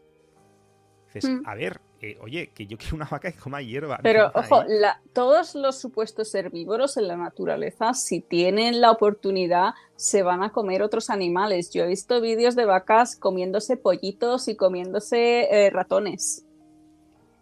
Pues me dejas patidifuso. Yo llegaba a los monos. Yo sí que sé que los monos, que muchos creen que son completamente herbívoros, o sea, que solamente comen fruta, frutívoros y tal, y hojas en el caso de los gorilas, yo sí que sé que cazan y que comen. O sea, los gorilas no, pero los chimpancés, por ejemplo, cazan y se ponen, vamos, contentísimos como pillen a otro monito y lo puedan despedazar, ¿no?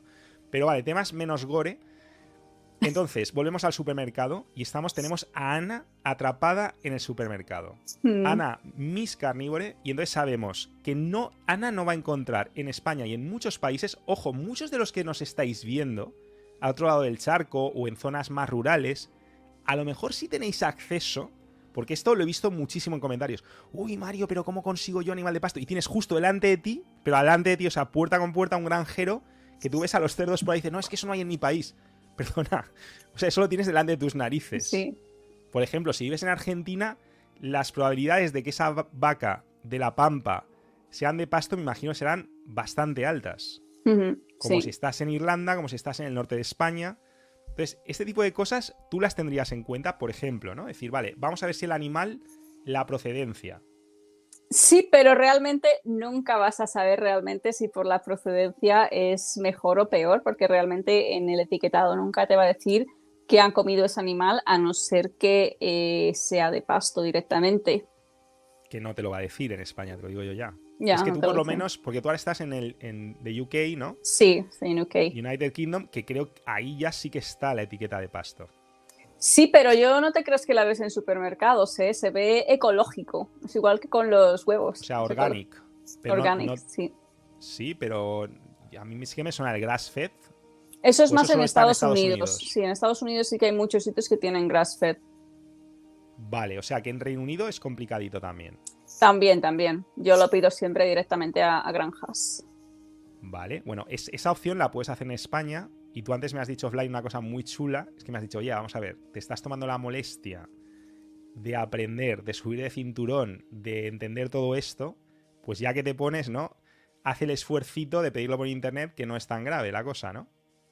Sí, efectivamente, ya que sabes todo esto, pues lo mejor es que tú encuentres la carne de la mejor calidad que te puedes permitir y la pidas.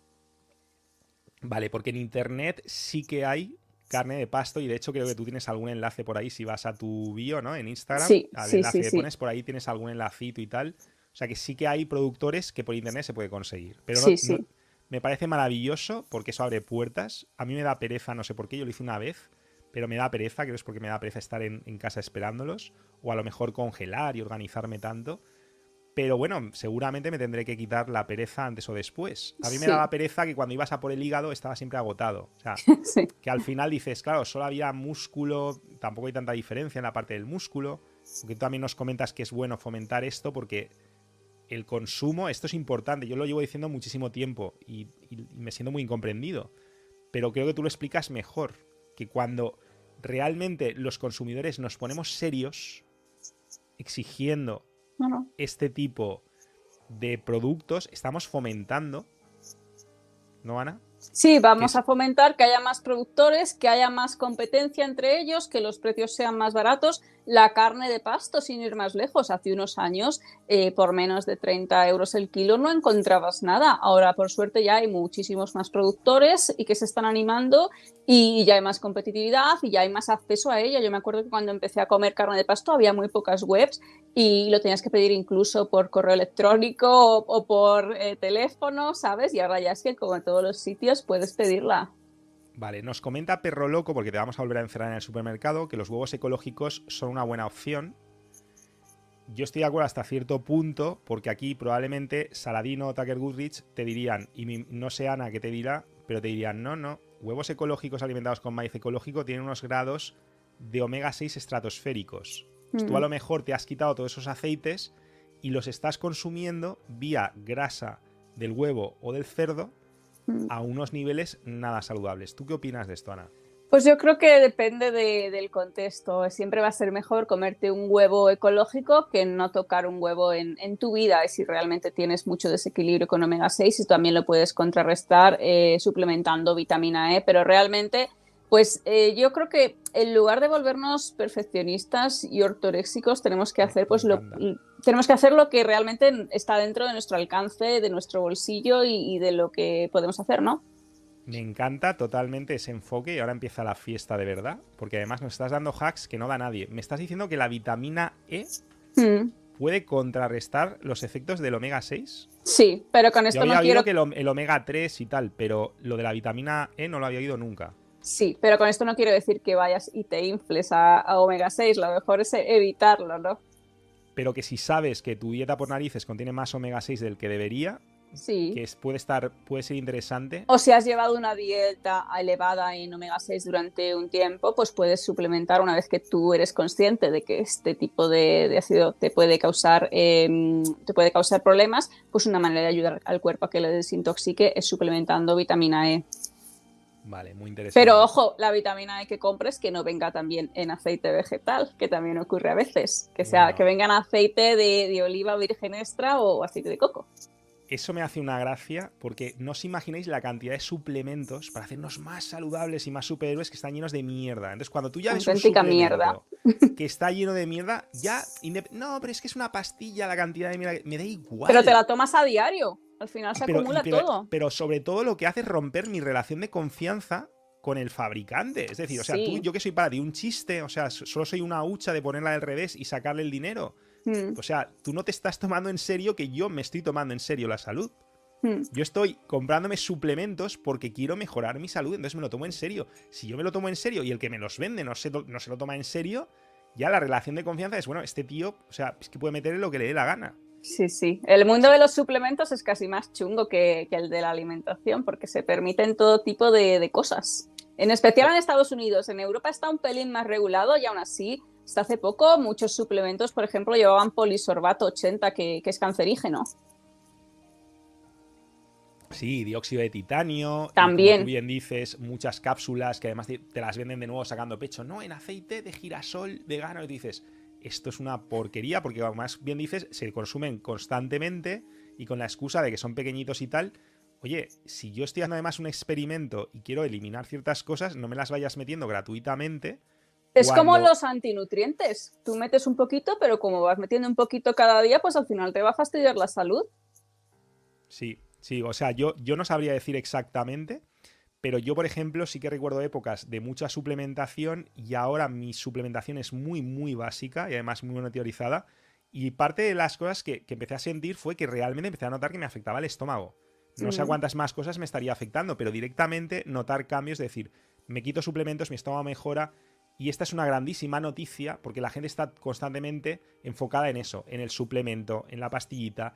Y de lo que no se dan cuenta es que ese dinero que se ahorran, porque además son carísimos, lo puedes invertir en el mejor suplemento del mundo, que son los superalimentos. Y concretamente los superalimentos de origen alemán, ¿no? O sea, yo imagino que hay más bestia que hígado ecológico. O sea, ecológico de pasto. De pasto, pues para mí el mejor superalimento que existe probablemente son las ostras. O sea, es que me encantan y son esenciales, sobre todo si tienes problemas de hipotiroidismo, problemas autoinmunes. Es que yo cuando me como una ostra noto un subidón. Tienen selenio, tienen cruda zinc. Con limón. Sí, con y sin limón, como estén. Pasa que a mucha gente pues le dan asco y prefiere irse a un suplemento que no tiene tanta biodisponibilidad. Bueno, yo las ostras que no siempre son accesibles frescas. Yo tengo a lo mejor un prejuicio porque una amiga mía, su padre se murió por una infección de ostras y tal. Ya si acaso hablaremos de cómo detectar ostras que no sean buenas, ¿no? Que te puedan dar problemas. Yo lo de limón se lo echaba sobre todo por eso. Pero, por ejemplo, donde yo vivo no es fácil conseguir ostras frescas. Pues además, si no es fácil conseguirlas o si no es fácil conseguir hígado de pasto, también existen suplementos hechos a base de polvo de ostras o a base de polvo de hígado. Y esto siempre va a ser una opción mejor que comprarte un multivitamínico que lleva a saber qué excipientes y no lo vas a absorber tan bien. Esto me gusta mucho también. Me gusta mucho porque, claro, estás diciendo que aquí directamente ya te aseguras que es puro, no tiene excipientes extraños. Y número 2, biodisponibilidad máxima.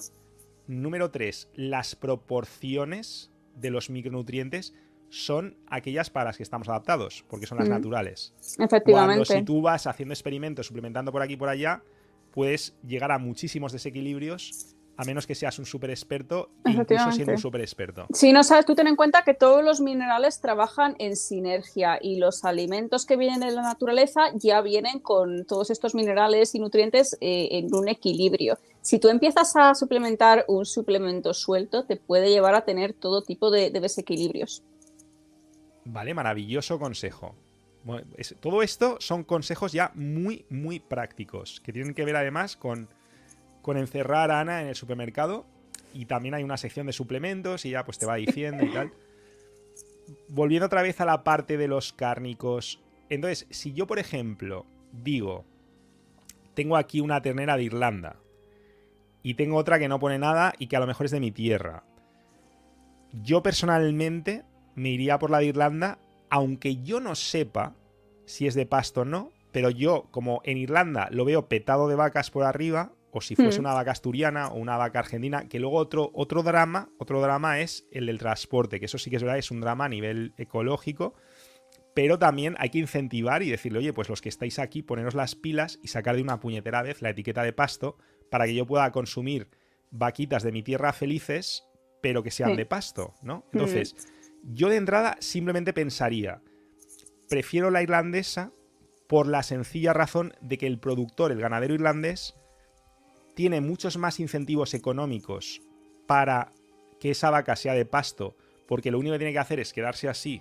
y dejar a la vaca suelta, mientras que a lo mejor donde yo vivo es el tener una vaca de pasto es muchísimo más caro, ¿no? Entonces, el hecho de que ya le salga más rentable, para mí, es como esto es una apuesta y es una cosa probabilística, ¿no? Si nos hemos quedado atrapados en el supermercado, como la mayoría de nuestra gente que nos está viendo, es que te digo la verdad, Ana, yo entiendo, yo personalmente voy a hacer el esfuerzo a lo mejor, y a lo mejor me animo a comprar por internet carne ecológica, carne ecológica de pasto. Pero te digo ya que el 90% de la gente que nos está viendo, por H o por C o por B, no lo va a hacer. No, yo misma cuando empecé esta dieta realmente no tenía ni idea de cómo, de dónde encontrar la mejor carne posible, no sabía qué diferencias había entre carne de pasto y ecológica, o sea, todos empezamos por eso, no hay que ir a la perfección máxima desde el primer momento. Entonces mi consejo es que si tú vas a un supermercado, estás empezando una dieta carnívora o simplemente estás intentando comer más carne, elijas siempre carne de animales rumiantes como vaca, cordero, porque los animales como el cerdo o las aves que han sido alimentados con pienso son unos animales que tienen un perfil mucho más elevado de omega 6 proinflamatorio. Entonces mi consejo es eso, centrarse en rumiantes. Vale, o sea, de esto hemos hablado otras veces, me encanta que lo toques porque me reafirmas que tenemos por un lado los monogástricos, que tienen un solo estómago, como nosotros, y los poligástricos rumiantes, que son vacas, cordero, ciervo, que tienen muchos estómagos y que incluso cuando son mal alimentados, ese proceso que llevan ellos a cabo con tantos estómagos hace que el impacto en términos de omega 6 no sea tan alto, ¿no? O sea, con lo cual, si yo me como grasa, vamos a ir a una parte muy grasienta del animal, ¿no? Pues costillas, con mucha grasita, de vaca o de cerdo, la cantidad de omega 6 que me voy a meter es distinta. Sí, si comes de cerdo va a ser mucho mayor. Muy interesante. O sea que vamos a dar preferencias siempre que podamos cuando las condiciones sean subóptimas. Insisto, o sea, si tú tienes acceso a ese jabalí de caza o a ese cerdo que ha estado libre, pues ningún problema. Pero cuando las condiciones son subóptimas, pues un hack, por ejemplo, es darle preferencia a los rumiantes. Vamos a buscar más hacks. Yo te he hablado de la procedencia, que yo sé que me pones mala cara porque dices, sí, por un lado de Irlanda es más fácil, pero por otro no me gusta que lleves carne de Irlanda a España, porque estás aquí mareando las cadenas de suministro. Y yo en parte estoy de acuerdo.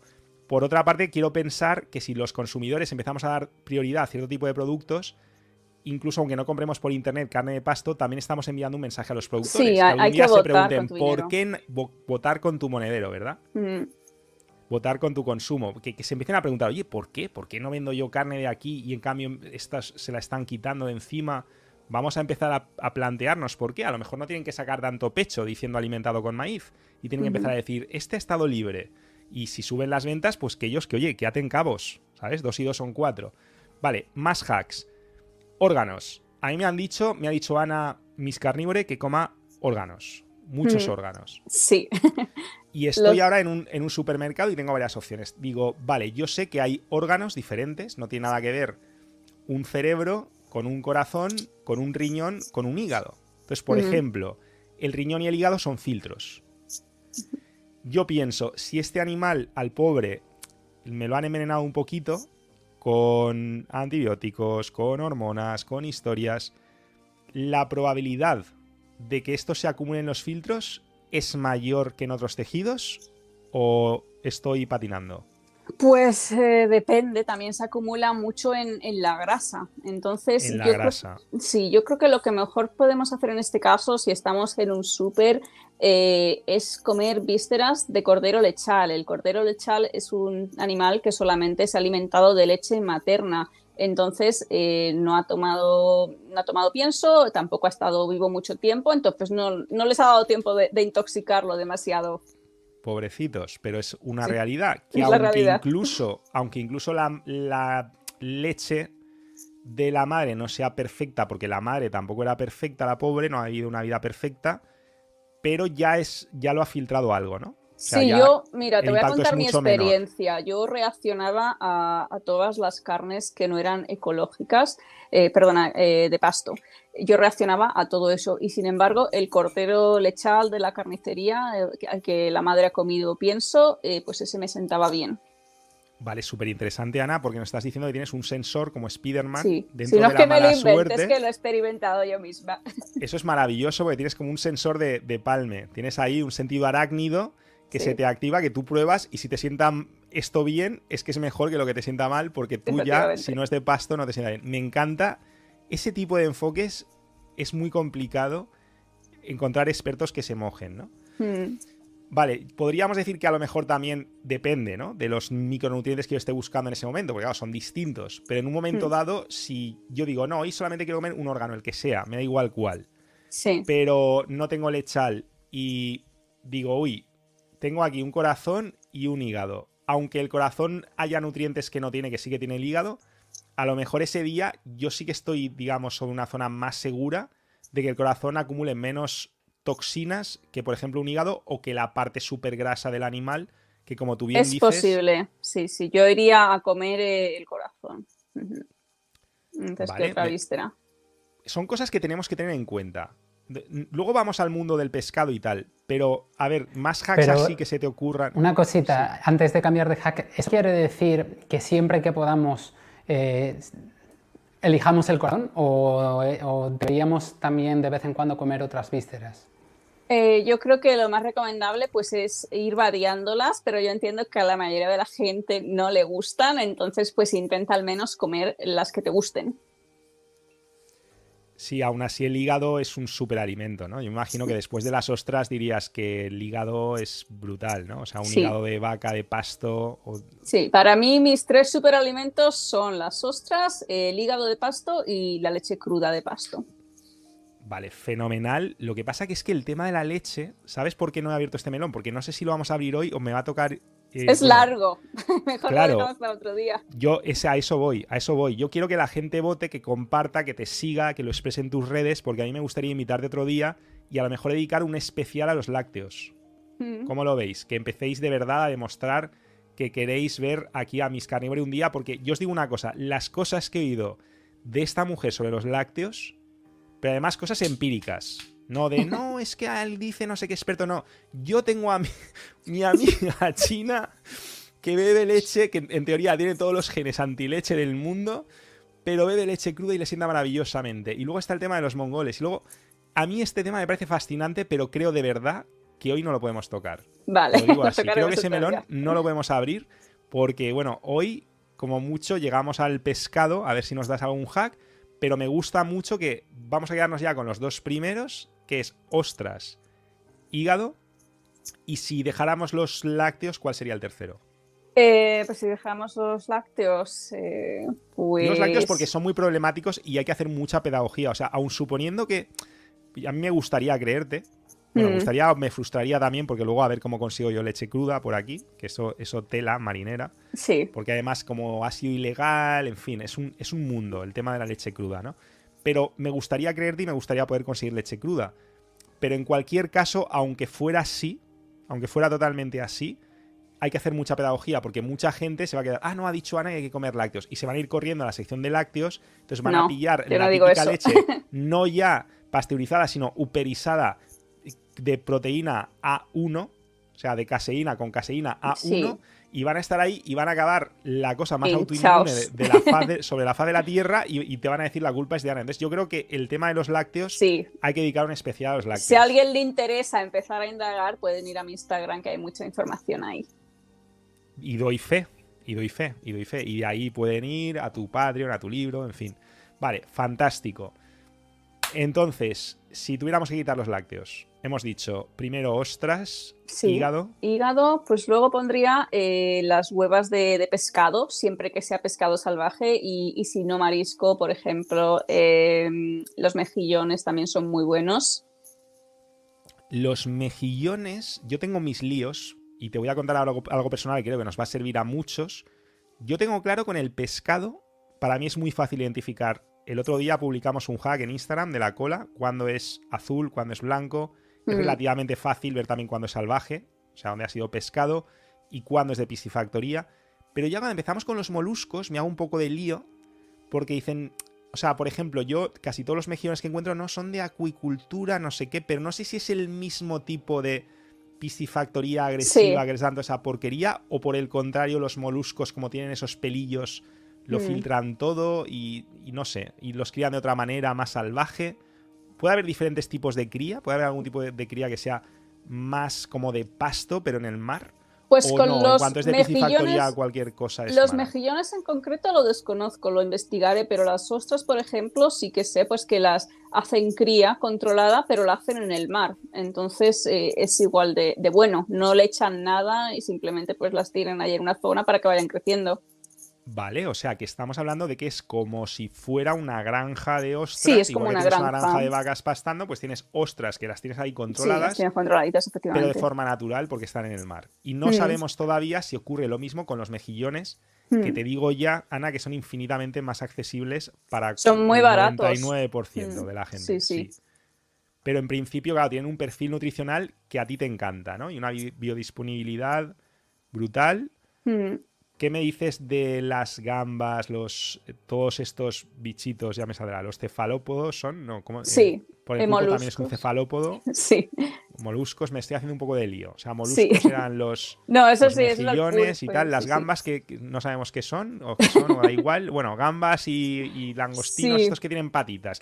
Las cucarachas del mar, ¿no? O sea, Las cucarachas del mar, que se llaman. Pues a ver, hay mucha gente que lo demoniza por esto, porque parecen cucarachas, pero bueno, yo igual soy empírica. Yo cuando lo como me sienta muy bien. Luego hay también mucha gente que demoniza el pescado y el marisco porque contiene metales pesados, pero realmente si tú tomas suficientes minerales, si tu organismo está bien mineralizado y tu intestino está bien sellado, tu cuerpo tiene capacidad de filtrar estos metales. El problema es cuando estamos en un estado subóptimo de salud, si comemos alimentos con estos metales, pues los vamos a ir absorbiendo y nos van a crear problemas de salud.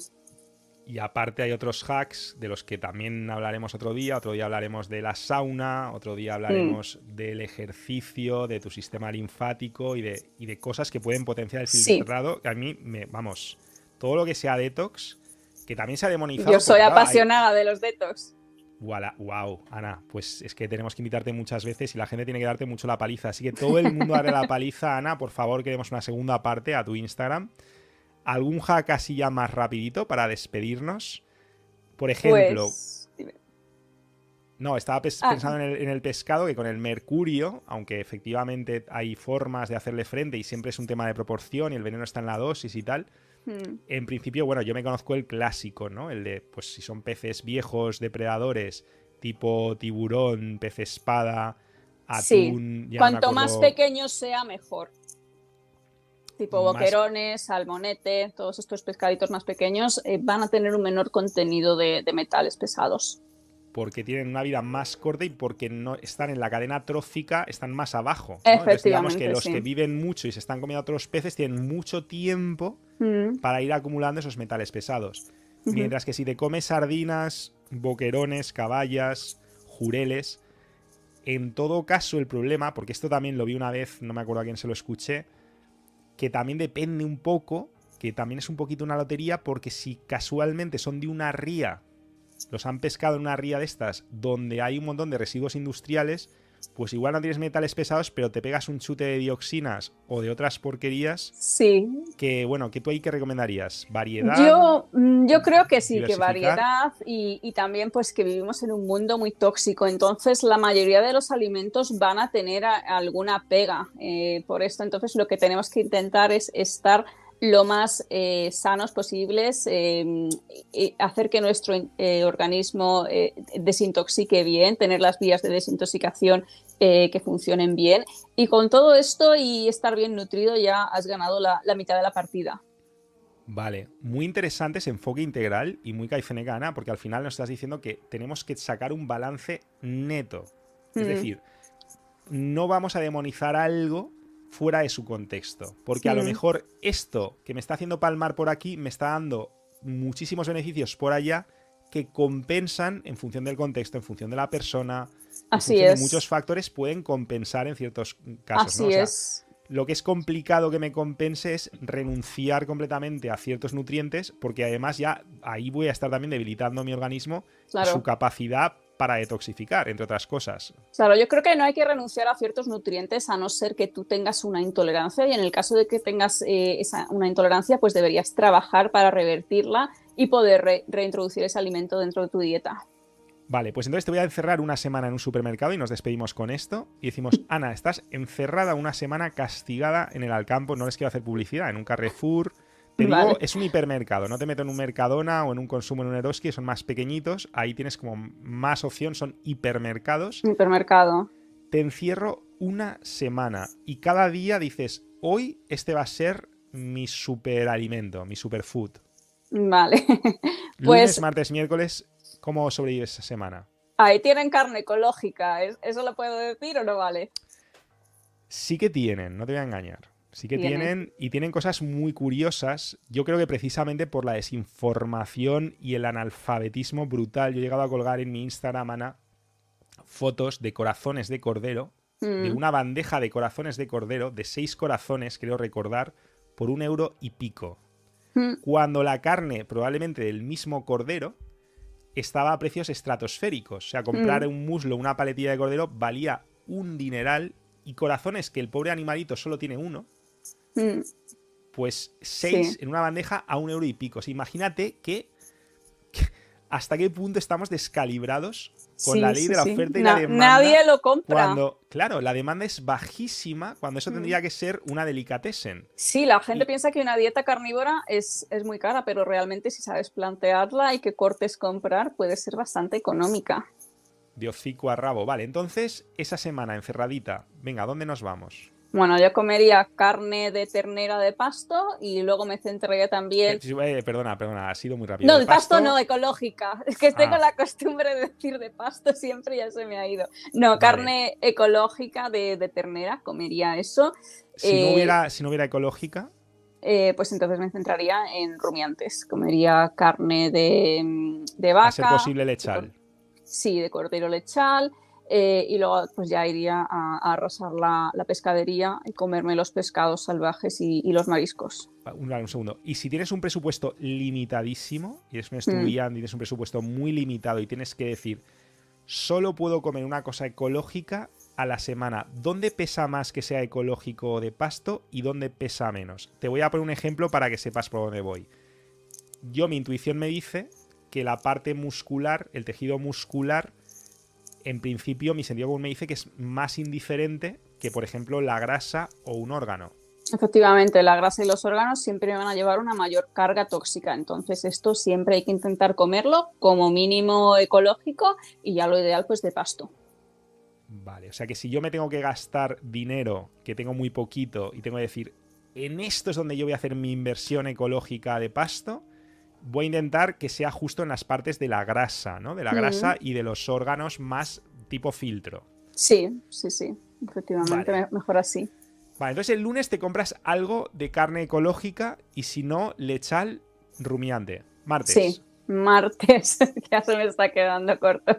Pues el martes, si ya me quedo con menos dinero, pues yo iría a animales alimentados con cereales y que sea ternera o que sea cordero, o si hay algo de caza, que en algunas grandes superficies a veces también tienen de caza.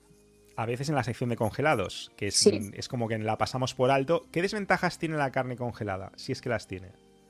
Pues siempre pierde algo de nutrientes, pero tampoco es una diferencia brutal. O sea que si te facilita la vida tener carne congelada, pues no te preocupes en exceso por eso.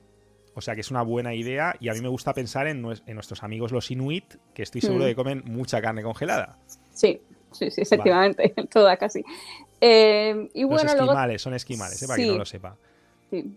Miércoles. Miércoles, pues me iría a animales pequeños, por ejemplo el conejo. El conejo, pues seguramente ha comido cereales, pero como es un animal pequeño, pues yo creo que ha tenido menos tiempo de estar siendo intoxicado que una vaca que ha estado ahí comiendo cereales mínimo un año hasta que está engordada.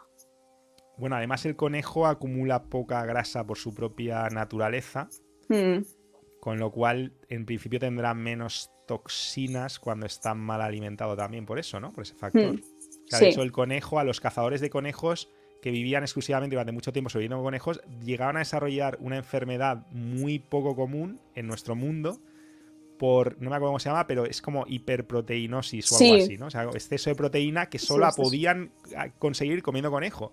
Sí, porque en si inglés comes se cualquier llama otro animal, rabbit como tiene grasa, el rabbit starvation, sí.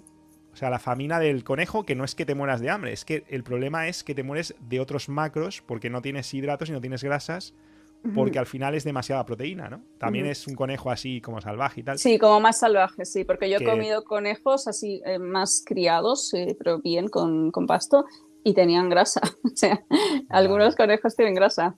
Que no habrías desarrollado rabbit starvation con No. esos. No. Vale. Y bueno, ¿qué más podríamos comer en un supermercado? Jueves, nos vamos al jueves. El tercero hemos comido conejo. Que nos has dicho que es porque vive poco, tiene poco tiempo de acumular porquerías y bueno, tampoco tiene demasiada grasa, con lo cual pocas toxinas, aunque sí que tiene más grasa que la liebre. Sí. Jueves, pues aquí ya me iría a la sección del pescado. Vale. Y cogería pues un pescado pequeño, pues por ejemplo unos boquerones. Pequeño porque sabemos que no va a acumular mercurio apenas. Boquerones es pescado azul, alto contenido en omega 3. ¿Qué opinas de la teoría del ratio omega 3 omega 6? ¿Puede ayudarnos con el exceso de omega 6? Sí. O sea, yo creo que hay que intentar tener un equilibrio porque antiguamente con una dieta ancestral esto estaba mucho más equilibrado. Uy, a ver, espera, que me estoy quedando sin batería ya casi. Esto estaba, sí, estaba más equilibrado, pero ahora realmente está muy disparado este ratio. Bien, viernes. Viernes, pues mejillones. Los mejillones muy cercanos, muy amigos, mejillones. Superalimento casi, ¿no? ¿Sábado? Pues el sábado me comería un trozo de parmesano. Wow, bueno, aquí hemos tocado otra vez, hemos abierto un melón que vamos a abrir en la próxima. Entonces, imagínate que hay un policía y te dice, prohibido lácteos. Prohibido, vale, pues seguiría en la zona del pescado, o sea, tanto sábado como domingo seguiría comiendo pescado o marisco, que sea salvaje. ¿Qué opinas del pulpo y tal? Excelente, tiene mucho zinc, es muy bueno. Vale, y con el marisco, yo lo único que pasa es que nunca he encontrado... En España, por ejemplo, ya es prácticamente imposible encontrar una gamba o un langostino que no tenga sulfito de no sé qué, ya no me acuerdo cómo se llama, pero es un aditivo que se lo ponen incluso a los crudos y no entiendo por qué, porque te compras congelados, tú te compras marisco congelado y tiene ese aditivo. Sí. Que entiendo que no es el peor aditivo del mundo, pero tampoco entiendo qué narices... Bueno. Sí. Claro. Pues las normativas alimentarias que a veces pues nada más que perjudican al consumidor, creo yo. Vale, o sea, las mismas que te están diciendo que la leche cruda, que te olvides. Que sí, las mismas, sí. Es lo que decías antes de que tenemos mucho miedo a todos los bichos, pues eso. El patógeno, que dice la leyenda que Pasteur en su lecho de muerte dijo el medio lo era todo, o sea, como que el patógeno no era tan importante, que lo importante era... El terreno era lo... Sí, el terreno, sí. Estoy de acuerdo con eso. En fin, bueno, pues nada, nos vamos ya. Excelentísimas, muchas gracias. Vamos a ver qué nos comentan nuestros realizadores cantautores que habéis sacado. Que se le acaba la batería a Ana. Sí, muchísimas gracias. Mencionar otra vez a todos los que habéis apoyado el video podcast. Daniel, Felipe, Restrepo, Rebel, Paulina, muchísimas gracias. Muchas Andoni. gracias. Andoni también. Andoni de Nación NK, compañero. Y enhorabuena también a todos los que estáis ahora mismo en directo, que estamos en la friolera de 170, hemos llegado a 200, pero habéis estado casi hasta el final los 200. Y claro, bueno, es que hay gente muy ganadora que tiene que hacer muchas cosas, pero aguantar aquí, ¿por qué? ¿Por qué? Porque es que esto engancha a cualquiera, porque si tiramos del hilo aquí con Ana, con Miss Carnivore, es que es, bueno, ya habéis visto que hemos tenido para otro vídeo, que seguramente haremos, Caicenecas del futuro.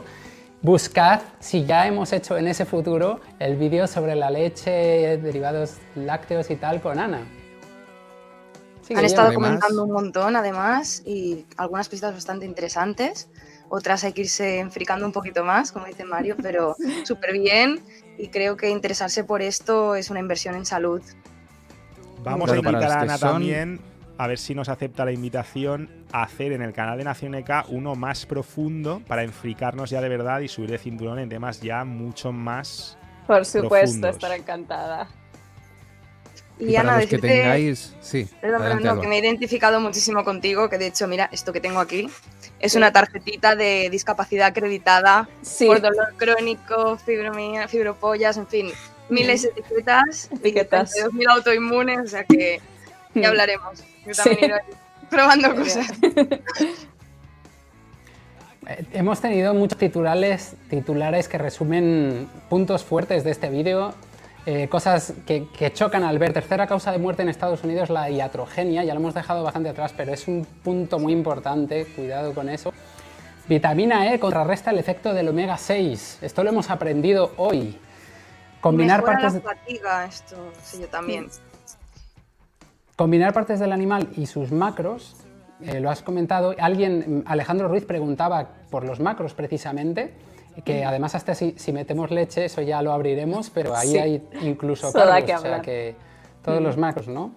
Hemos hablado de cosita, un pequeño paso atrás, que estoy viendo aquí el comentario del compañero sobre los huesos y se nos ha pasado preguntarle a Ana hasta qué punto influye que sea ecológico de pasto en la parte del hueso. Yo quiero pensar que ahí...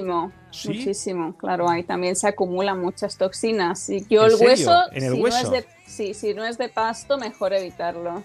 ¿En serio? Toma Yo ya. comía hueso súper tranquilo, pensaba que como era hueso, que ahí no había que la diferencia sería mínima. Digo, será más denso el hueso de pasto porque tendrá más calcio y más minerales, pero ya está. No pensaba que acumulara toxinas. Todo lo el que hueso. son vísceras del animal es donde y huesos se acumula todo. En el tuétano siempre va a tener ahí una acumulación de toxinas. Y piensa, Mario, que también el mismo cuerpo quiere aislarlo de los órganos importantes, así que antes de las extremidades. Se va siempre a la grasa, sobre todo las toxinas van siempre a la grasa. Sí, lo de la grasa sí que lo tengo claro. Y de hecho un día en uno más avanzado, en Nación NK, podemos hablar, porque yo tengo ahí también una teoría con un amigo coballeando, que cuando estamos excesivamente delgados, nos encontramos peor. Cuando nuestro índice de grasa corporal baja por debajo de un nivel que nos vemos preciosos en las fotos, pero empezamos a estar más acabado que los pecos, y yo he empezado incluso a pensar si no tendrá algo que ver con que precisamente como la grasa cumple esa función también, entre muchas otras, de aislar las toxinas. ¿Qué pasa cuando tienes toxinas pero no tienes tejido graso donde puedan escapar? Que entiendo también que las toxinas, que la grasa en exceso, pues que luego libera citoquinas y no sé qué, pero veo como la grasa está siempre demonizada, y yo me pregunto hasta qué punto, o sea, a partir de qué grado, a partir de qué cantidad, porque yo por ejemplo, he coballado mucho y a veces para verme más guapote y porque pensaba que estaba más sano, igual me he pasado con déficits calóricos, y cuando de verdad, y lo he constatado con amigos, concretamente Gaby y tal, que cuando llegamos a un índice de grasa corporal por debajo de X, que queda fenomenal en las fotos, que está del culo a nivel anímico y a nivel de salud, o sea, sensaciones subjetivas.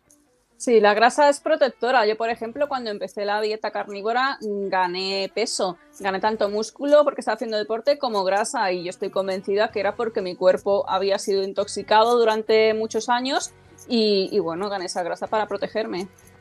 Interesantísimo. Pues te emplazo también a que hablemos de esto en el futuro. Perdonad, realizadores, que este tema era importante. No, de hecho había un comentario de este tema que decían, estoy haciendo, ayuno 24 horas y he engordado y tal. Bueno, aquí la homeostasis del metabolismo y todo eso entra en juego, la microbiota. Estrés, cortisol. El ayuno no siempre adelgaza. Sí, porque si tiene un efecto hormonal que al final te descompensa, te puedes pues fundir las la que entran por tiroides las que ayunando salen. en exceso. Me encaja. Yo también me pasó eso. Me encaja. Bueno, las cosas con conocimiento y con dosis adecuada, ¿no? Y hablando de dosis, hemos hablado de superalimentos como las ostras crudas, que también si no puedes acceder a ellas hay polvo de ostras o polvo de hígado, si no puedes acceder a ellas frescas. Mejor. Si no tenemos hacks que hemos hablado, si no tenemos acceso a animales de pasto, mejor rumiantes que monogástricos. Sí. Vísceras, mejor de cordero lechal. Y carne de caza, aunque sea congelada. Porque hay cositas que se nos pueden olvidar, pasamos de largo. No olvidarse del pescado, estamos hablando de dieta carnívora, pues no olvidarse del pescado también, no solo carne, ¿no? Suena carne solo a animales de otro tipo. Mejor pequeños los pescados, no olvidarse del pulpo, marisco buenísimo y ya está. No sé si quieres hablar un poquito, que no sé si preguntaba alguien sobre cómo cocinar la carne mejor, así algo súper pequeño, súper rápido. Pues depende del corte, pero yo recomiendo siempre no cocinarla en exceso, porque cuanto más la cocines, pues más nutrientes va a perder, menor biodisponibilidad y también más difícil de digerir va a ser. Súper contraintuitivo la parte de la digestión. Pero lo he oído ya varias veces, una pasada que lo reafirmes por ahí, que va a romper muchísimos esquemas. Sí. Tú simplemente prueba a comerte un tartar o un carpaccio, es súper ligero, no cuesta digerirlo, sin embargo, si te vas de barbacoa y te comes algo que está súper cocinado, te va a sentar más pesado. Y Ana, el comentario que nos han destacado abajo, perdón, ¿qué opinas de él? Pues esto puede ocurrir en algunos casos, pero depende de la persona y de su metabolismo. Sobre todo si comen mucha proteína, pero te digo que es una cosa muy individual. Vale, yo el tema de los crudos, tanto de lácteos crudos como de carne y pescado crudo, es un melón que no quiero abrir en este directo porque, de nuevo, tenemos también un cargo de responsabilidad a la hora de acompañar todo esto con hacks, con decir que cada uno que se documente, que se identifique, porque si imagínate que alguien hace el tonto con el pescado y nos pilla un anisakis o algo así, ¿no? Y se lía parda. De verdad, no vayáis a lo loco. Esto yo quiero dedicar un directo especial a crudos y hablaremos bien, a fondo, y cada uno podrá documentarse y tomar sus decisiones responsables. Aquí no damos ningún consejo. Vosotros sois responsables, simplemente compartimos información y compartimos experiencia y ya está. Pero no hagáis cosas a la ligera, porque el tema crudo es un melón que hay que tocarlo bien. A mí es un tema que me fascina, pero no quiero que quede así en un comentario, ¿no? De 2 minutos. Sí, no, es más digerible y tiene más nutrientes. Tal. No. Vamos a abordarlo bien. Lo abordaremos bien, sí. Hacks preventivos, cosas, posibles consecuencias. Hay algunas cosas que pueden ser peligrosas. Por ejemplo, lo del anisakis es un tema serio. En fin, vamos a hacer las cosas bien. Chicos, ¿qué me dicen los realizadores? Edu. Hay una cosita muy importante que comentar. No sé si tenéis algo más, compañeros, porque acabamos con esto. ¿Nada más? Pues está claro que, chicos, solo se vive ¿cuántas veces? A ver. 1, 2 y 3. Vive... Ana, que lo diga Ana. 2. Ana. Ostras, es verdad, perdón, Ana. Solo se vive 2. No sé. ¿Cuántas veces se vive? Una. Que vaya. En eso no estás bien informada, ¿eh? Ah, vale. Y eso que te hemos hecho spoiler. Vale. Tenemos alguna pista por ahí. Mira, Ana, solamente se vive 2 veces. Sí. Antes y después de descubrir el Netcafe. No desperdicies la segunda. Voilà. No, ya estará la desperdicio. La segunda. Adiós.